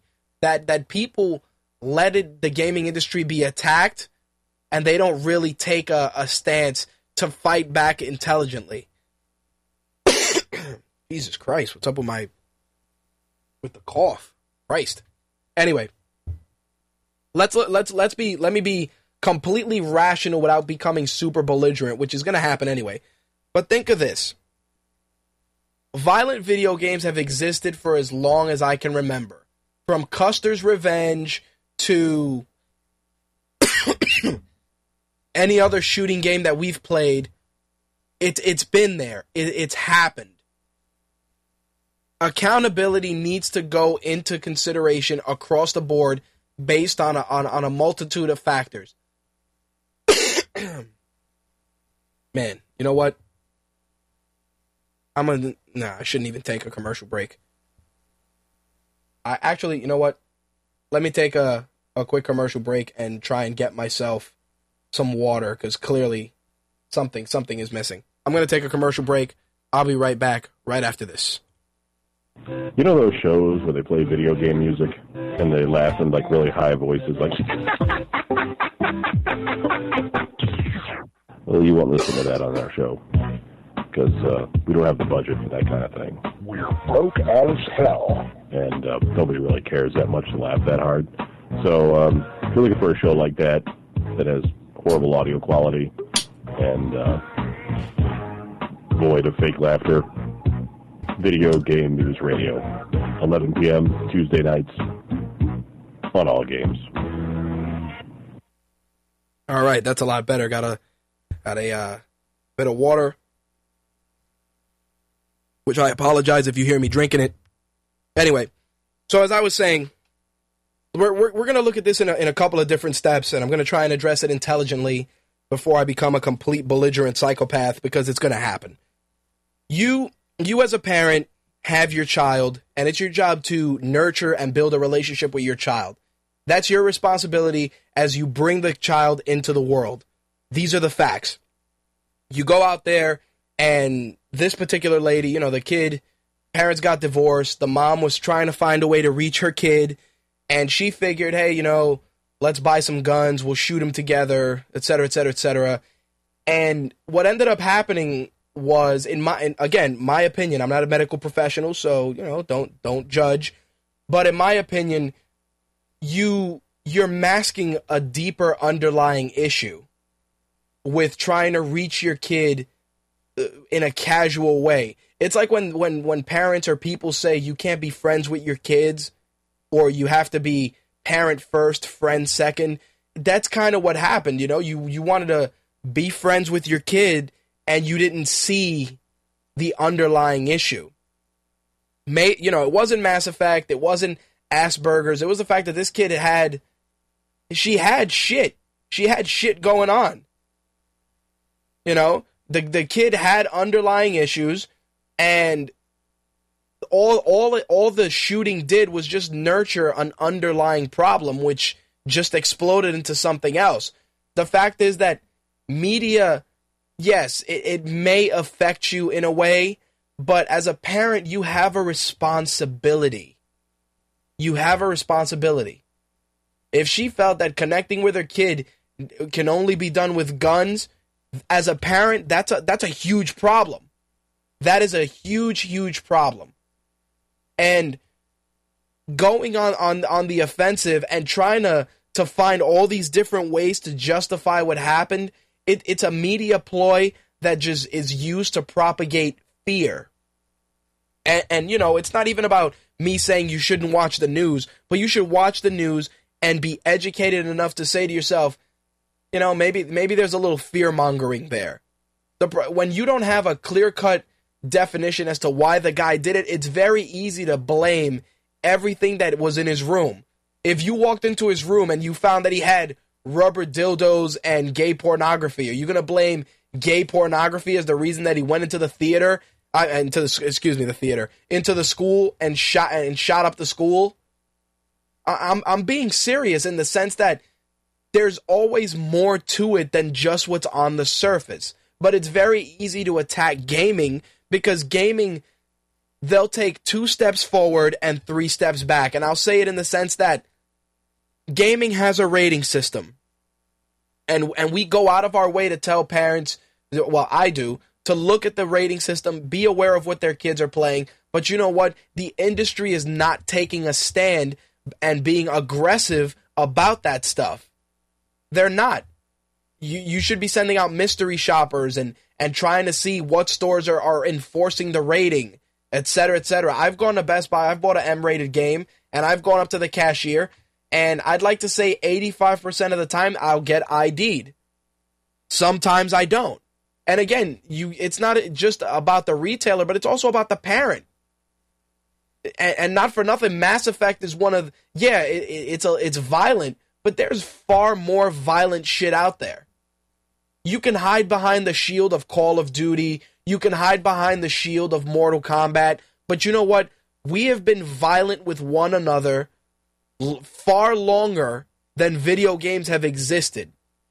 You forget, we are a civilization that has crucified our own people. We are a civilization that has stoned our own people. We're a civilization that, participates in necrophilia, participates in molestation of children. This is shit that has existed. And there's no outside stigma that adds to that. It's just something that violence has existed. That's what it is. The problem is that violence isn't being regulated by the parents when they have children. That's the fact. And people talk about assault weapons, and I'm not going to go crazy about that, because I'm going to just say my views on gun control are as follows. I believe that if you own a home and you want to have a firearm, you can. Whether it's a handgun or a shotgun. You don't need an M16. You don't need an M4. You don't need a grenade launcher. You don't need, a rapid fire machine gun with a banana clip. You don't need that. Do you need a handgun? Okay. A shotgun? No problem. But you don't need an M16. You don't need a sniper rifle. You don't need any of that. That's how I feel about gun control. My mom had a gun. She did. She had a gun. So at once, she goes, this is my gun. I have it here. I got you guys. I'm a single parent. Somebody breaks in. I want to be able to defend you guys. And I was young, and I was like, okay. She was like, you'll never know where it is, and don't ever look for it. And that's how it worked. Your parents sat you down and had the talk. It wasn't, let MTV explain to you about sex, or let, the History Channel explain to you about violence. Parents don't sit down with their kids anymore. And they don't see what's wrong with them. They don't. I'm going to share some with you. When my mom died, my older sister, she has autism. She, for 6 months, would draw in her notebook my mother in a casket for 6 months. I didn't say to myself, she's just grieving. The first month or so I understood. When I saw her still drawing that 6 months later, at the 3-month mark, I started talking to doctors. By the 4th month, she was being evaluated. By the 6th month, we had found a way to kind of navigate her away from that. Well, you want to know why? Because I was aware of what the hell was going on. I didn't hide behind her condition. I didn't make that a crutch. I was a realist. And I said, this is a bigger problem. My younger sister, the same way. She went through a time period. Hey, I close my eyes and I see mom in my sleep. I was like, all right. It passed. A couple of weeks later, same thing. She went to school. She mentioned it in school. I said, all right, time to do something. Called a psychologist. They sat her down. They kind of spoke to her, kind of started helping her verbalize and grieve a little better, and we moved on. But that's what I'm saying. So there's more to it than just the instant brushstroke that gaming is to blame. And the reason I kind of went into that is because let's look at the NRA.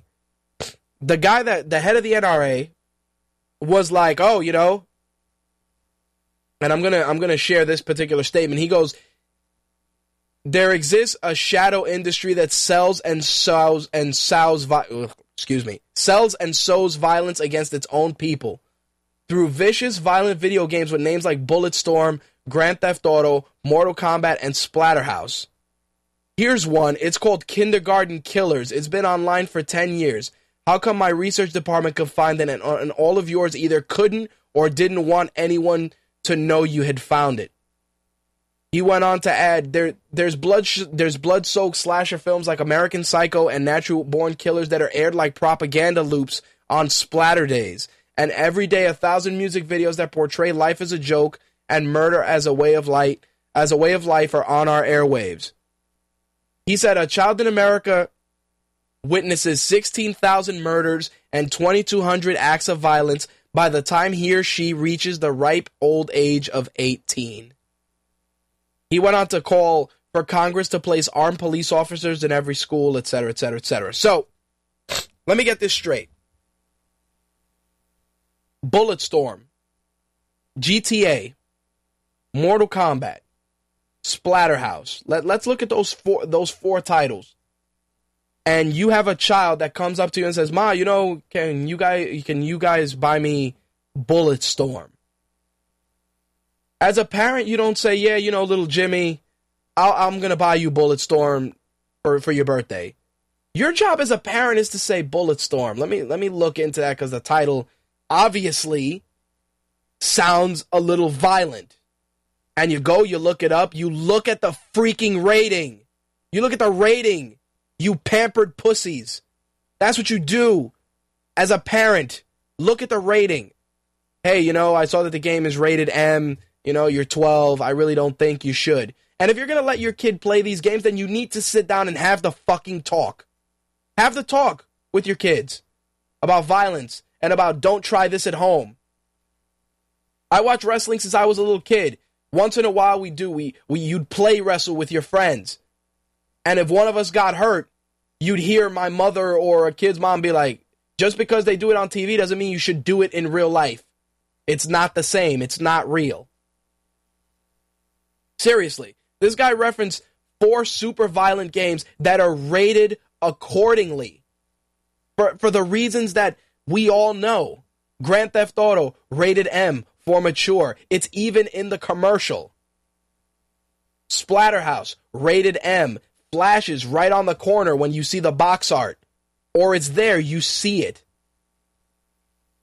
Why is it the job of the gaming industry to raise your children? And the NRA is only using that because, once again, the NRA has representatives to represent them and fight for them. Gaming has nothing but bloggers and maybe the occasional website that'll put out an op-ed or they'll do something about it. There's no, like the ESRB should have stood up at that point and been like, listen, it's very easy for you to attack video games, but we do our job and we do diligence to ensure that the games are rated appropriately. The same applies to movies. The same applies to music. If you're a parent and you know that your kid is 14 years old and watching American Psycho and you're not doing anything about it, you're the fucking problem. If you're a parent and your 15-year-old kid, you pampered, soft-bottomed pieces of shit, wants to watch Natural Born Killers, do something about it. Sit down with your kids and say, hey, you can't really watch this because it's rated R and you're 14.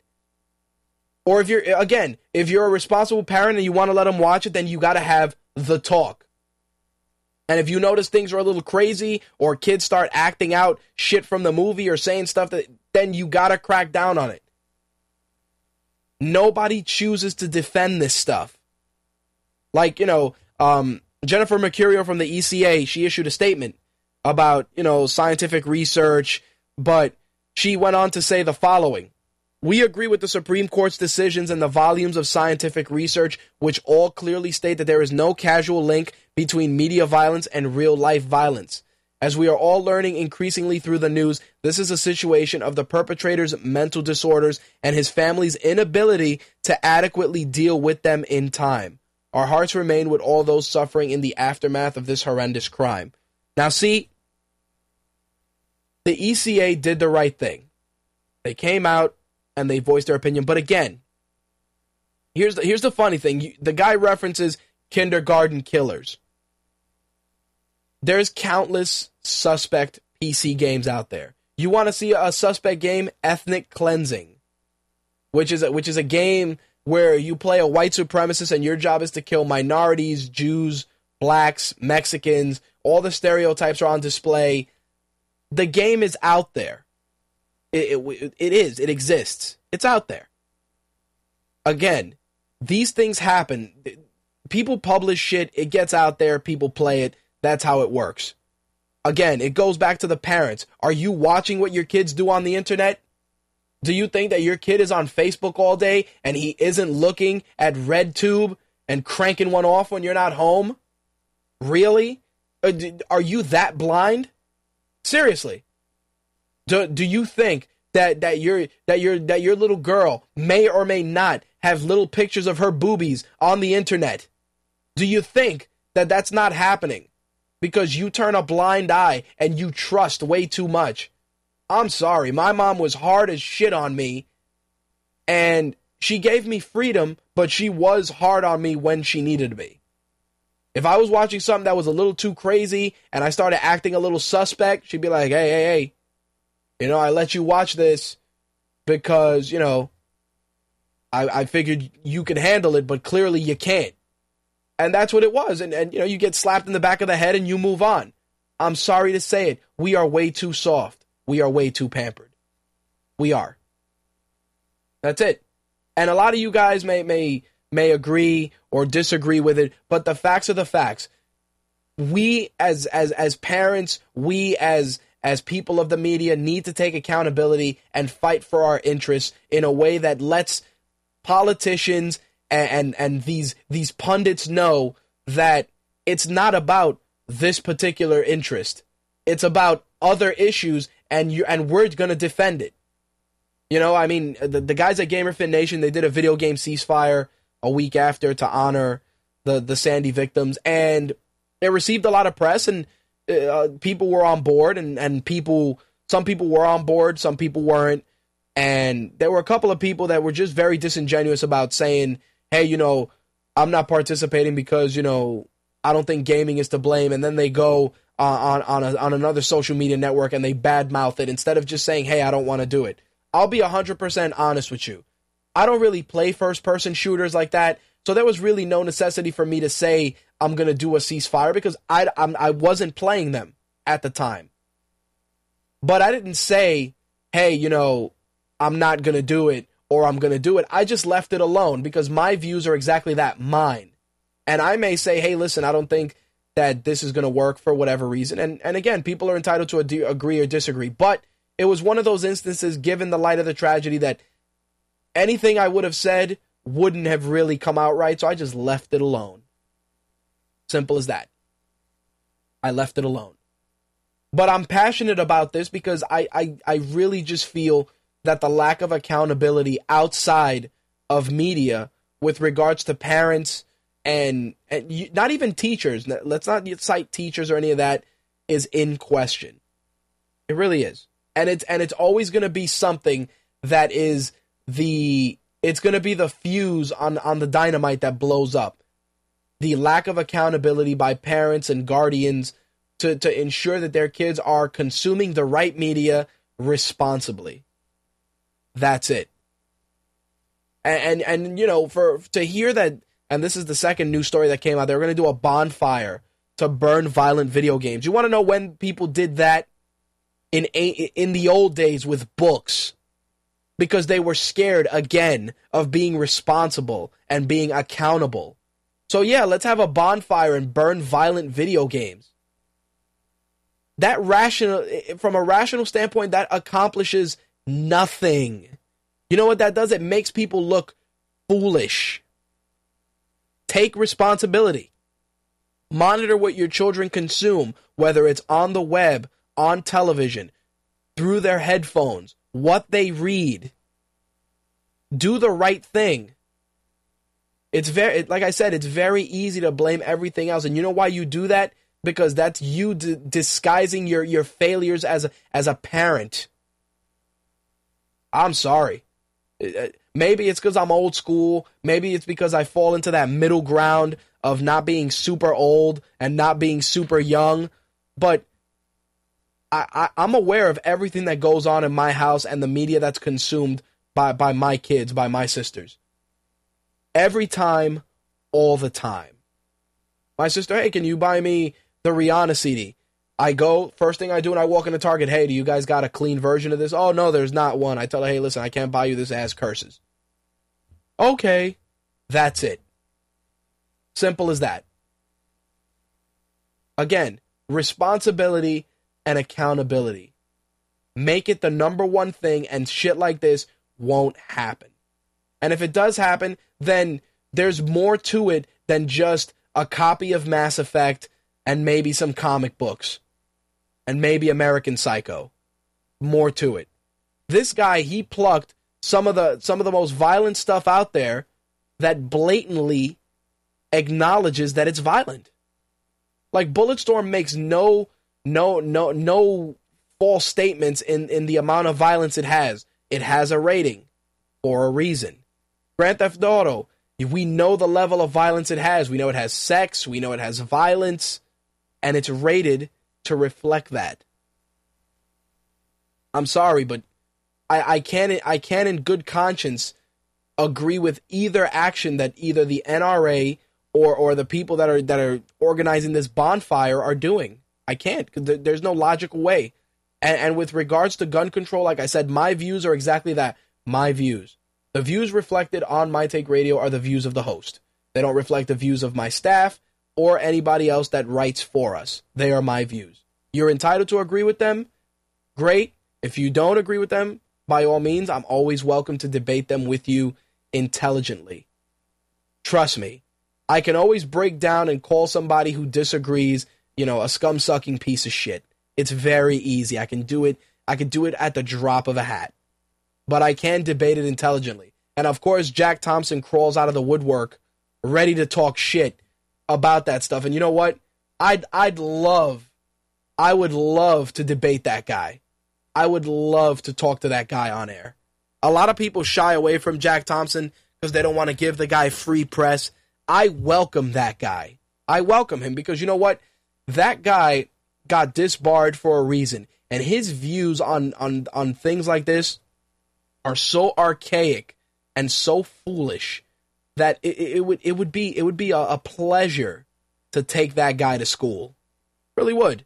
I'd do it. I'd do it, and I swear to you, I would do 3 hours of me debating with him. I'd be like, all right, go ahead, call me an asshole, get it off your chest. I really would. Because it needs to be done. People need to step up, and again, you want to go and you want to support and you want to donate money to the families and you want to try and do all that stuff. That's great. But police starting at home. Start with your kids. Start when you go to the stores and you see a parent that's a little confused about a game for their kid. Maybe chime in, be like, you may not want to pick that up for him. It's a little too violent. Don't get me wrong. I've done that once or twice. I have done it. Or sometimes a parent will see me and I'll buy, I'll be buying some games and some points and an accessory or whatever. Hey, have you played this? I'm like, yeah. What do you think? I'm like, who's it for? Oh, it's for my son. I'm like, how old is he? Oh, so I'm like, I wouldn't do it if I were you. Takes 3 seconds. Sometimes you got to pay it forward. Simple as that. All right. I feel refreshed and a little winded from that crazy exchange, but seriously, it's sad. It's sad that gaming is always the scapegoat, and we really need to do something. As members of the gaming community, as personalities in the industry, if we want to call ourselves that, whoever you may be, do something, but don't not do anything. Do something, whether, again, it could be as easy as just telling somebody that. It could be as easy as reminding your listeners that have kids, like, hey, take a minute, make sure you know what your kids are doing. That's it. This is a platform for it, and I did my part. Simple as that. Anyway, let's shift gears and get into some of the other gaming news for this week. Dead Space 3 is going to be dropping a demo on Xbox Live and the PSN on January 22nd. Xbox 360 gamers will get a chance to hit the demo a week early if you sign up at demo.deadspace.com. You'll get gameplay with Isaac Clarke and John Carver after they crash land on Tal Volantis, which is an ice planet that's infested with necromorphs. Dead Space 3, of course, hits stores February 5th. And if you're in the UK or in other parts of Europe, you'll be getting it February 8th. It's going to drop on the 360, PS3, and PC. Another game that's really, really hitting its stride and is on multiple platforms is Minecraft. Minecraft sold 453,000 copies on Christmas Day alone. As of December 13th, Minecraft has sold 17 million copies. So, with that added in just Christmas Day, it should put it probably close to 18 million. It's ridiculous because Minecraft has an incredibly large following, bigger than I've ever thought it could be. And it's across multiple age groups, kids, adults,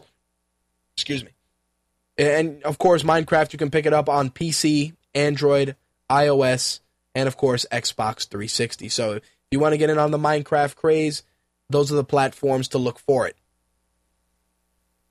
In a sad bit of news, and that's only just because of the impact it's had on the gaming industry, the PlayStation 2 has officially ended production. Famitsu said that Sony has acknowledged that they will not be producing any more consoles after the existing stock sells out. For those of you that don't know, PlayStation first dropped in Japan in 2000, and it sold over 150 million units during its life cycle. The end of the console, of course, has given rise to rumors that Sony is shifting its resources towards the development of the PS4, which is allegedly under development, and I'm going to actually talk a little bit about the PS4 later on in the gaming segment. One thing with the PS3 that's been happening over the last couple of months is that it's been working really hard to become more than just your Blu-ray player and your console, but also your media hub, obviously with Netflix, Amazon Video, YouTube. Excuse me. Coming soon, reports that Epix will also be joining the PlayStation 3 and PlayStation Vita store in the first quarter of 2013, so you'll be able to access all those epic movies in HD, including, obviously, Mission Impossible Ghost Protocol, which is on there, The Hunger Games, Thor, and some of their original programming as well. They actually give some really good concerts on Epix, because I have it here on files in New York City, and the HD quality is amazing. So to get that app on the PS3 is really good. It actually just expands the functionality further, and it really starts to set the groundwork for your console becoming more than just your gaming rig, but also becoming your media hub for music and movies, and also for internet programming, stuff like Blip TV, which is on Xbox 360, Files, which you can access on the 360. It's really doing a great job in making it your one-stop shop for everything. I think that in the PS3's case, with the amount of power that system has, it's a little bit slow in terms of just picking up some of the channels that the 360 already has. But nonetheless, Sony's really making a strong case for itself, and I think it's only going to get better when the PS4 drops. Digital Spy and a lot of websites are reporting that there is a countdown clock on the Microsoft website for E3. It's counting down days, hours, minutes, and even milliseconds to E3 2013. Of course, fueling rumors that Microsoft will be unveiling their new Xbox console. So we may be seeing that, or we may be getting news regarding that at this year's E3. We'll see how that pans out, but for Microsoft to have a countdown, it's definitely going to be something huge. That's for sure. Now, the last bit of news I wanted to talk about is a rumor that, picked up steam with Sony allegedly looking at solutions to block pre-owned games on the PlayStation 4. The reason this made news today is because, obviously, there's some reports that are floating around that are adding a lot of fuel to the fire, and those reports actually had GameStop's stock go down today. And honestly, I think that console makers should not encroach on used games in that fashion. Obviously, they're making money back by making you pay for the online pass, etc., etc., etc., but to block pre-owned games, you kill any potential resale value of a game that somebody may have. Maybe you played the game and you beat it, and you really don't feel like sitting on the game for 5 years, why can't you sell it and let somebody else enjoy it? Why not? And if they want to play, they should pay for the online pass. I think that makes sense, and the publisher makes some money. But to block pre-owned games completely, I'm really going to take that rumor with a grain of salt right now because, again, you're cannibalizing a secondary market that extends the shelf life of games that really have some life in them for other people that haven't played them. Think about this. You buy Madden. You play Madden for a while. You sell it. Kid buys Madden a year later. Maybe he couldn't afford it at $60. Buys it used. Pays for the online pass. Guess what that kid does? He adds some life to the Madden servers. He adds life to the game. He extends it for a little longer. You see what I mean? Like, in eliminating that, you eliminate that market of people that maybe they just don't have the money to buy every game new. And not everyone's going to sign up for GameFly either because they're uninformed about it or just because they don't want to put their credit out there. So they'll go and buy a used game for $10 or $15. I really don't see logically how that's going to work. But like I said, as of right now, take it with a grain of salt. But if I hear more, of course, I will share it with you guys. All right. That wraps up gaming for this week. Let's get into some entertainment news. There's a lot of stuff on the entertainment front I want to share with you guys, so let's not waste any time and get right into it.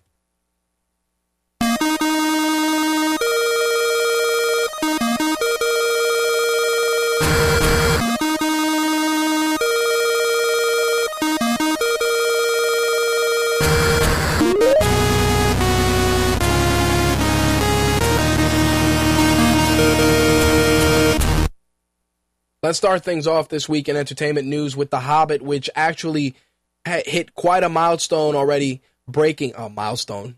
No, I said mild. Ugh. Milestone.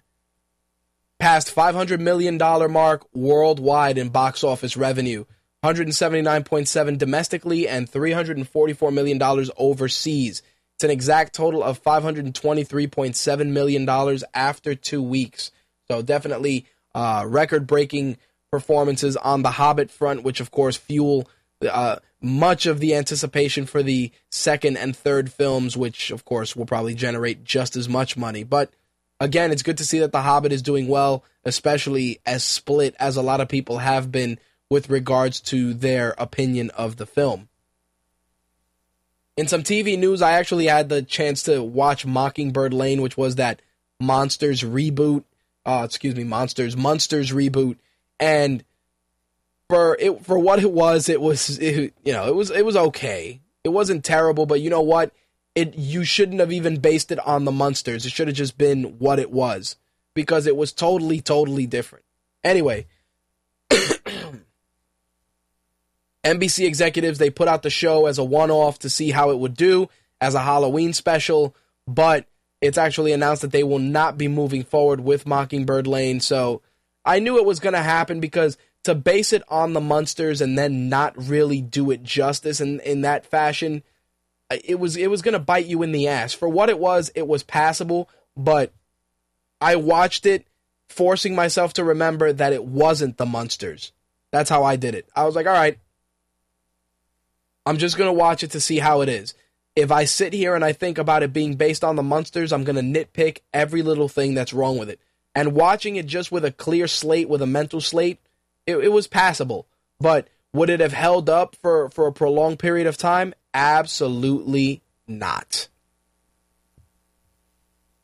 IGN put together a very interesting list with the help of Box Office Mojo and BoxOffice.com, the biggest movie flops of 2012. And I wanted to share this list with you because it had a lot of titles that I really expected to be here, but it had a couple that really weren't the worst movies ever. Obviously, number one was Battleship, $209 million total, made $65 million domestically, and it did well internationally, but it was just a bust.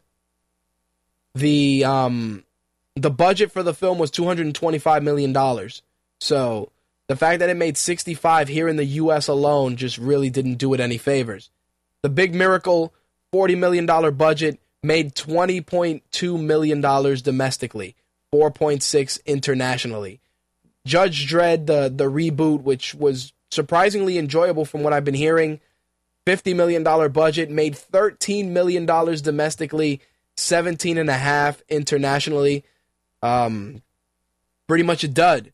John Carter, $250 million budget, made $73 million domestically, $209 million internationally, which, I mean, it's okay. They kind of broke even, but I can understand where they can deem the film a bust. The Oogie Loves also was on this list. People Like Us, Premium Rush, which I really thought wasn't terrible. Red Tails, which I watched on cable and I kind of enjoyed, had a $58 million budget, only made 49.9. Rock of Ages was a dud. Ruby Sparks, That's My Boy, which was destined to be shit. 1,000 Words, Wanderlust, The Watch, and Won't Back Down round out the list of films that are considered the biggest flops of 2012. Now, speaking of box office, let's get into some box office totals from the long holiday weekend. Of course, The Hobbit was number 1. Django Unchained was number 2. Les Miserables was 3. Parental Guidance was 4. Jack Reacher was 5. This Is 40 was 6. Lincoln creeped a little further up, 7. The Guilt Trip was 8. Monsters, Inc., the re-release, was 9. And Rise of the Guardians was 10. One of the films that did very well at the box office broke the prestigious $1 billion mark, and that film, my friends, was Skyfall. $4.6 million at the box office this weekend alone brought its domestic total up to $289.6 million. That joins the already huge $710 million that they made overseas. There you go. That makes Skyfall the third film in 2012 to cross the $1 billion mark, joining, of course, The Avengers and The Dark Knight Rises. It's also the 14th film ever to break the $1 billion mark. It's insane. It's really insane. But Skyfall was amazing. It was a fantastic film, but I'm also a huge 007 fan, so for me, there was a lot of things I really, really, really, really enjoyed. I was concerned Javier Bardem's character would really be kind of whack, but he was badass, and the movie itself was surprisingly enjoyable. John Blade actually went to see it with us, and he can vouch for how good the film was. If you guys follow him on Twitter or are friends with him on Facebook, he'll tell you it was good. In some superhero news, we got to talk a little bit about the Justice League film, which they kind of have released what are pretty much the characters you are going to expect to see in this film. Included, of course, are Superman, Superman, Batman, Wonder Woman, Green Lantern, The Flash, Martian Manhunter, Aquaman. You're going to see an appearance by Alfred, an appearance by Lois Lane, and you're also going to see Darkseid's Elite. Basically, what they're saying is Comic Book News and also Cosmic Book News said that you're going to be seeing Superman, probably the same character from The Man of Steel. You're going to see a bit of Ryan Reynolds' Green Lantern, but definitely a little bit more serious. The Flash, of course. Martian Manhunter, which will be the first time we're seeing him on the silver screen. It's going to be very interesting to see how they pull this together, especially if they're not doing like they did with the Avengers and giving these characters individual films. It's going to be very, very, very interesting. Meanwhile, on the Marvel front, Guardians of the Galaxy is really the number one story that's been kind of taking up a lot of space on a lot of comic book websites, and that's because there's so much casting going on. Right now, Deadline is reporting that Joseph Gordon-Levitt is one of the guys in the running for the role of Star-Lord. Joining him on that list are Jim Sturgis from Cloud Atlas and Zach Levi from Chuck. Of course, those of you that aren't familiar with Guardians of the Galaxy, Peter Quill is Star-Lord, and he's probably going to be the main protagonist in the film. Also rumored on that list, which was announced recently via his Twitter account, was Michael Rosenbaum, who you guys may know as Lex Luthor from Smallville. He also voiced the Flash in Justice League, Teen Titans, and Static Shock. He voiced Deadman in Batman Brave and the Bold, and of course played Lex Luthor. So he's another guy that joins that list.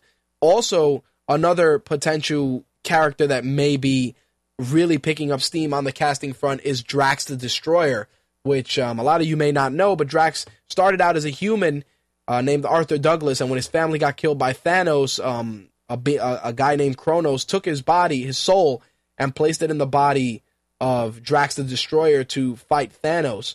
Now, in terms of casting for that character, Drax is a very big dude, and the guys that they have considered for this role are Isaiah Mustafa, of course, who you guys may know from the Old Spice commercials, also Brian Patrick Wade, and a name I would never have expected, Dave Bautista. Of course, you know, Bautista, we know, very big dude. He just came off Man with the Iron Fist. And Isaiah Mustafa, also a very, very big guy in shape. Brian Patrick Wade, I'm not too familiar with. I got to dig around a little bit, search around IMDb. But definitely you need a big guy for Drax the Destroyer because he's an imposing and very physical presence. If you want to get a good look at him, just look up Drax the Destroyer on Wikipedia. Also, if you want to get a good look at how big he is in relation to Thanos, just look at any panels from the Infinity Gauntlet, and you'll get a good look at him, and you'll see you definitely need a guy that has a tremendous physical presence. And Bautista definitely will be the guy to fill those shoes. And Bautista's acting has been improving. I mean, I'm definitely interested to see how he does in Riddick. I've seen some of his made for cable stuff, and it's all right. He's not a terrible actor, but Drax is such a huge presence that I think Bautista can surprise us with regards to his portrayal. And not only that, but it's a nice big role for him, kind of gets him mainstream and gives him a little bit more mainstream time. We'll see what happens. I mean, Isaiah Mustafa, he has a good voice, good commanding presence, but I don't know if he's the guy that's going to put on all the prosthetics and really embody what Drax looks like. I mean, we'll see, because like I said, he's a large character. So, personally, the fanboy in me, in terms of comics and even from a wrestling standpoint, would like to see Bautista get the shot. Who knows? He might do good. Another guy who I had mentioned before that they wanted to consider for Star-Lord was John Krasinski from The Office, and honestly, I cannot fucking stand that dude. So, no. If anything, maybe he can voice a different character, maybe Groot. Of course, Rocket Raccoon is part of Guardians of the Galaxy, and he's a character who I'm curious to see who's going to voice him, especially since he got some airtime in the Ultimate Marvel vs. Capcom game. So we'll see. And of course, Gamora, you need a larger woman, very voluptuous woman to play the character of Gamora. So that's casting that I'm interested in as well. In some other Marvel movie news, we found out that Haley Atwell will not be reprising her role as Peggy Carter in Captain America: The Winter Soldier. So as of right now, they are probably leaning towards Sharon Carter, which is Peggy's niece. And they've got a couple of girls in line to play the role. Jessica Brown Finley, Emilia Clarke from Game of Thrones, Teresa Palmer, Imogen Poots, who I've discussed, and of course Alison Brie are all in running to play Sharon Carter. So we'll see how that goes. I mean, Emilia Clarke has Game of Thrones. I think she's going to be very small next to Captain America. You kind of need a girl that can kind of stand next to him a little bit. And I'm not saying he should dwarf her, but Sharon Carter's not a small woman by any means, especially in the books when she's shown alongside Captain America. So, I think Alison Brie's too cute to play the role, but you never know. It could happen. I mean, you need a girl who's definitely very, very, very beautiful to look at, but also has a presence on screen. I mean, if you want to get crazy, and a lot of people may give me shit for it, I think Jessica Biel would make a good Sharon Carter. She has a good physical presence, of course, easy on the eyes, but she can kind of embody that and kind of exchange barbs with Steve Rogers and kind of be that character that she is in the books. Jessica Biel, I think, would do very good with that. Like I said, of course, Chris Evans reprises his role as Captain America. Sam Jackson is Nick Fury. Scarlett Johansson, Kobe Smulders, they're coming back. Sebastian Stan, of course, will be playing Bucky. Anthony Mackie is going to be playing Falcon, and Frank Grillo will be playing Crossbones. So definitely, I'm really looking forward to The Winter Soldier, and that actually is going to be in theaters April 4th, 2014. All right, so that actually wraps up the entertainment news for this week. Like I said, we're kind of in that weird gray area where we had 2 days of holiday and actually 3 days of news. So it was a little light, but I'm glad to be back. I'm very happy. Obviously, I apologize for the cough and the slight loss of my voice, but like I said, this sinus issue is slowly making its way out of my system. So usually when my sinuses get messed up, my voice suffers for it. Anyway, I'm going to wrap it up. I just want to take a moment and acknowledge our staff, our hardworking staff behind the scenes, as well as those that write for the site, for all the great contributions they've done across the board. Again, MTR is just, it is me on air, but there's a lot of great people that work behind the scenes and in some cases in front of the scenes that help make things possible. So I just got to thank them for all the great work they did in 2012. Of course, our new additions with Jay Santee and, the Buried Boys, my nephew John, Captain Quark. Those guys, I break their balls a lot, but they do great content for the site, and they support what we do, and they really go out of their way sometimes to test my patience, but it keeps me on my toes, and I'm grateful to have those guys on my team to help make MTR successful. Of course, Slick, got to acknowledge Ben, my fiance Andrea, and those writers that have come and gone, that have left their mark on the site. I'm appreciative of their efforts as well. One thing I do got to say, if we're always looking for great talent that has a vision like we do and want to share their thoughts with our audience, if you're interested in writing for the site, by all means, drop me a line, and you can email me at mtrhost@mytakeradio.com, and we can discuss it in detail. All right, let's get the hell out of here. You just heard My Take Radio episode 167 for Thursday, January 3rd, 2013. Again, if you have any questions, concerns, or would like to be a guest on a future episode, email me at mtrhost@mytakeradio.com. If you don't want to use email, you can always hit up our feedback line, 347-815-0687, 347-815-0MTR. Social media, we love social media. We abuse the shit out of it. So, if you're on Twitter, you can follow me at MyTakeRadio. You can also become a fan on Facebook. Ask us questions on Formspring, formspring.me/MyTakeRadio. Add us to your circle on Google+. Maybe Monday, if I get out of work on time, we'll do a Google Hangout while Raw is on, and we'll have a few laughs. We'll see how that goes. And, of course, if you want to access all the great MTR content, including exclusive interviews, 96K stereo versions of the show, and mobile wallpapers, you can always download the MTR app for your Android or iOS device. It's $1.99. For Android, you can find it in the Amazon Marketplace. For iOS, of course, iTunes is the stop for you. Last but not least, make sure to listen to MTR on Stitcher, iTunes, Zune Marketplace, TuneIn Radio, Mixlr, and, of course, Blog Talk Radio. We do ask, and we really would appreciate that if you're getting the show from iTunes, please take a moment and leave us a review. Give us a 5-star or 4-star, whatever you think we're worth. And please, just take a moment and review the show. We really appreciate it. We really have a goal of cracking that top 100 in the coming year. I really fell short of that goal in 2012, but doesn't mean that I don't have that goal in 2013. All right, guys, I'm out of here. What is going to take us out this week? I figured I'm going to give some love to the crew at the Maniac Agenda with Serge Tankian's Figure It Out remix, and we'll see what we use for next week. Until then, I'm Rich. You've heard MTR 167. Peace.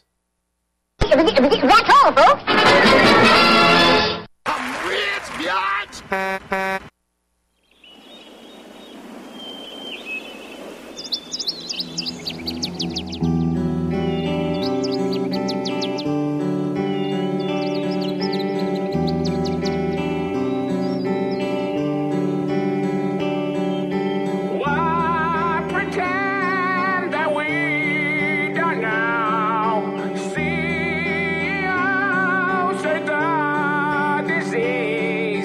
Why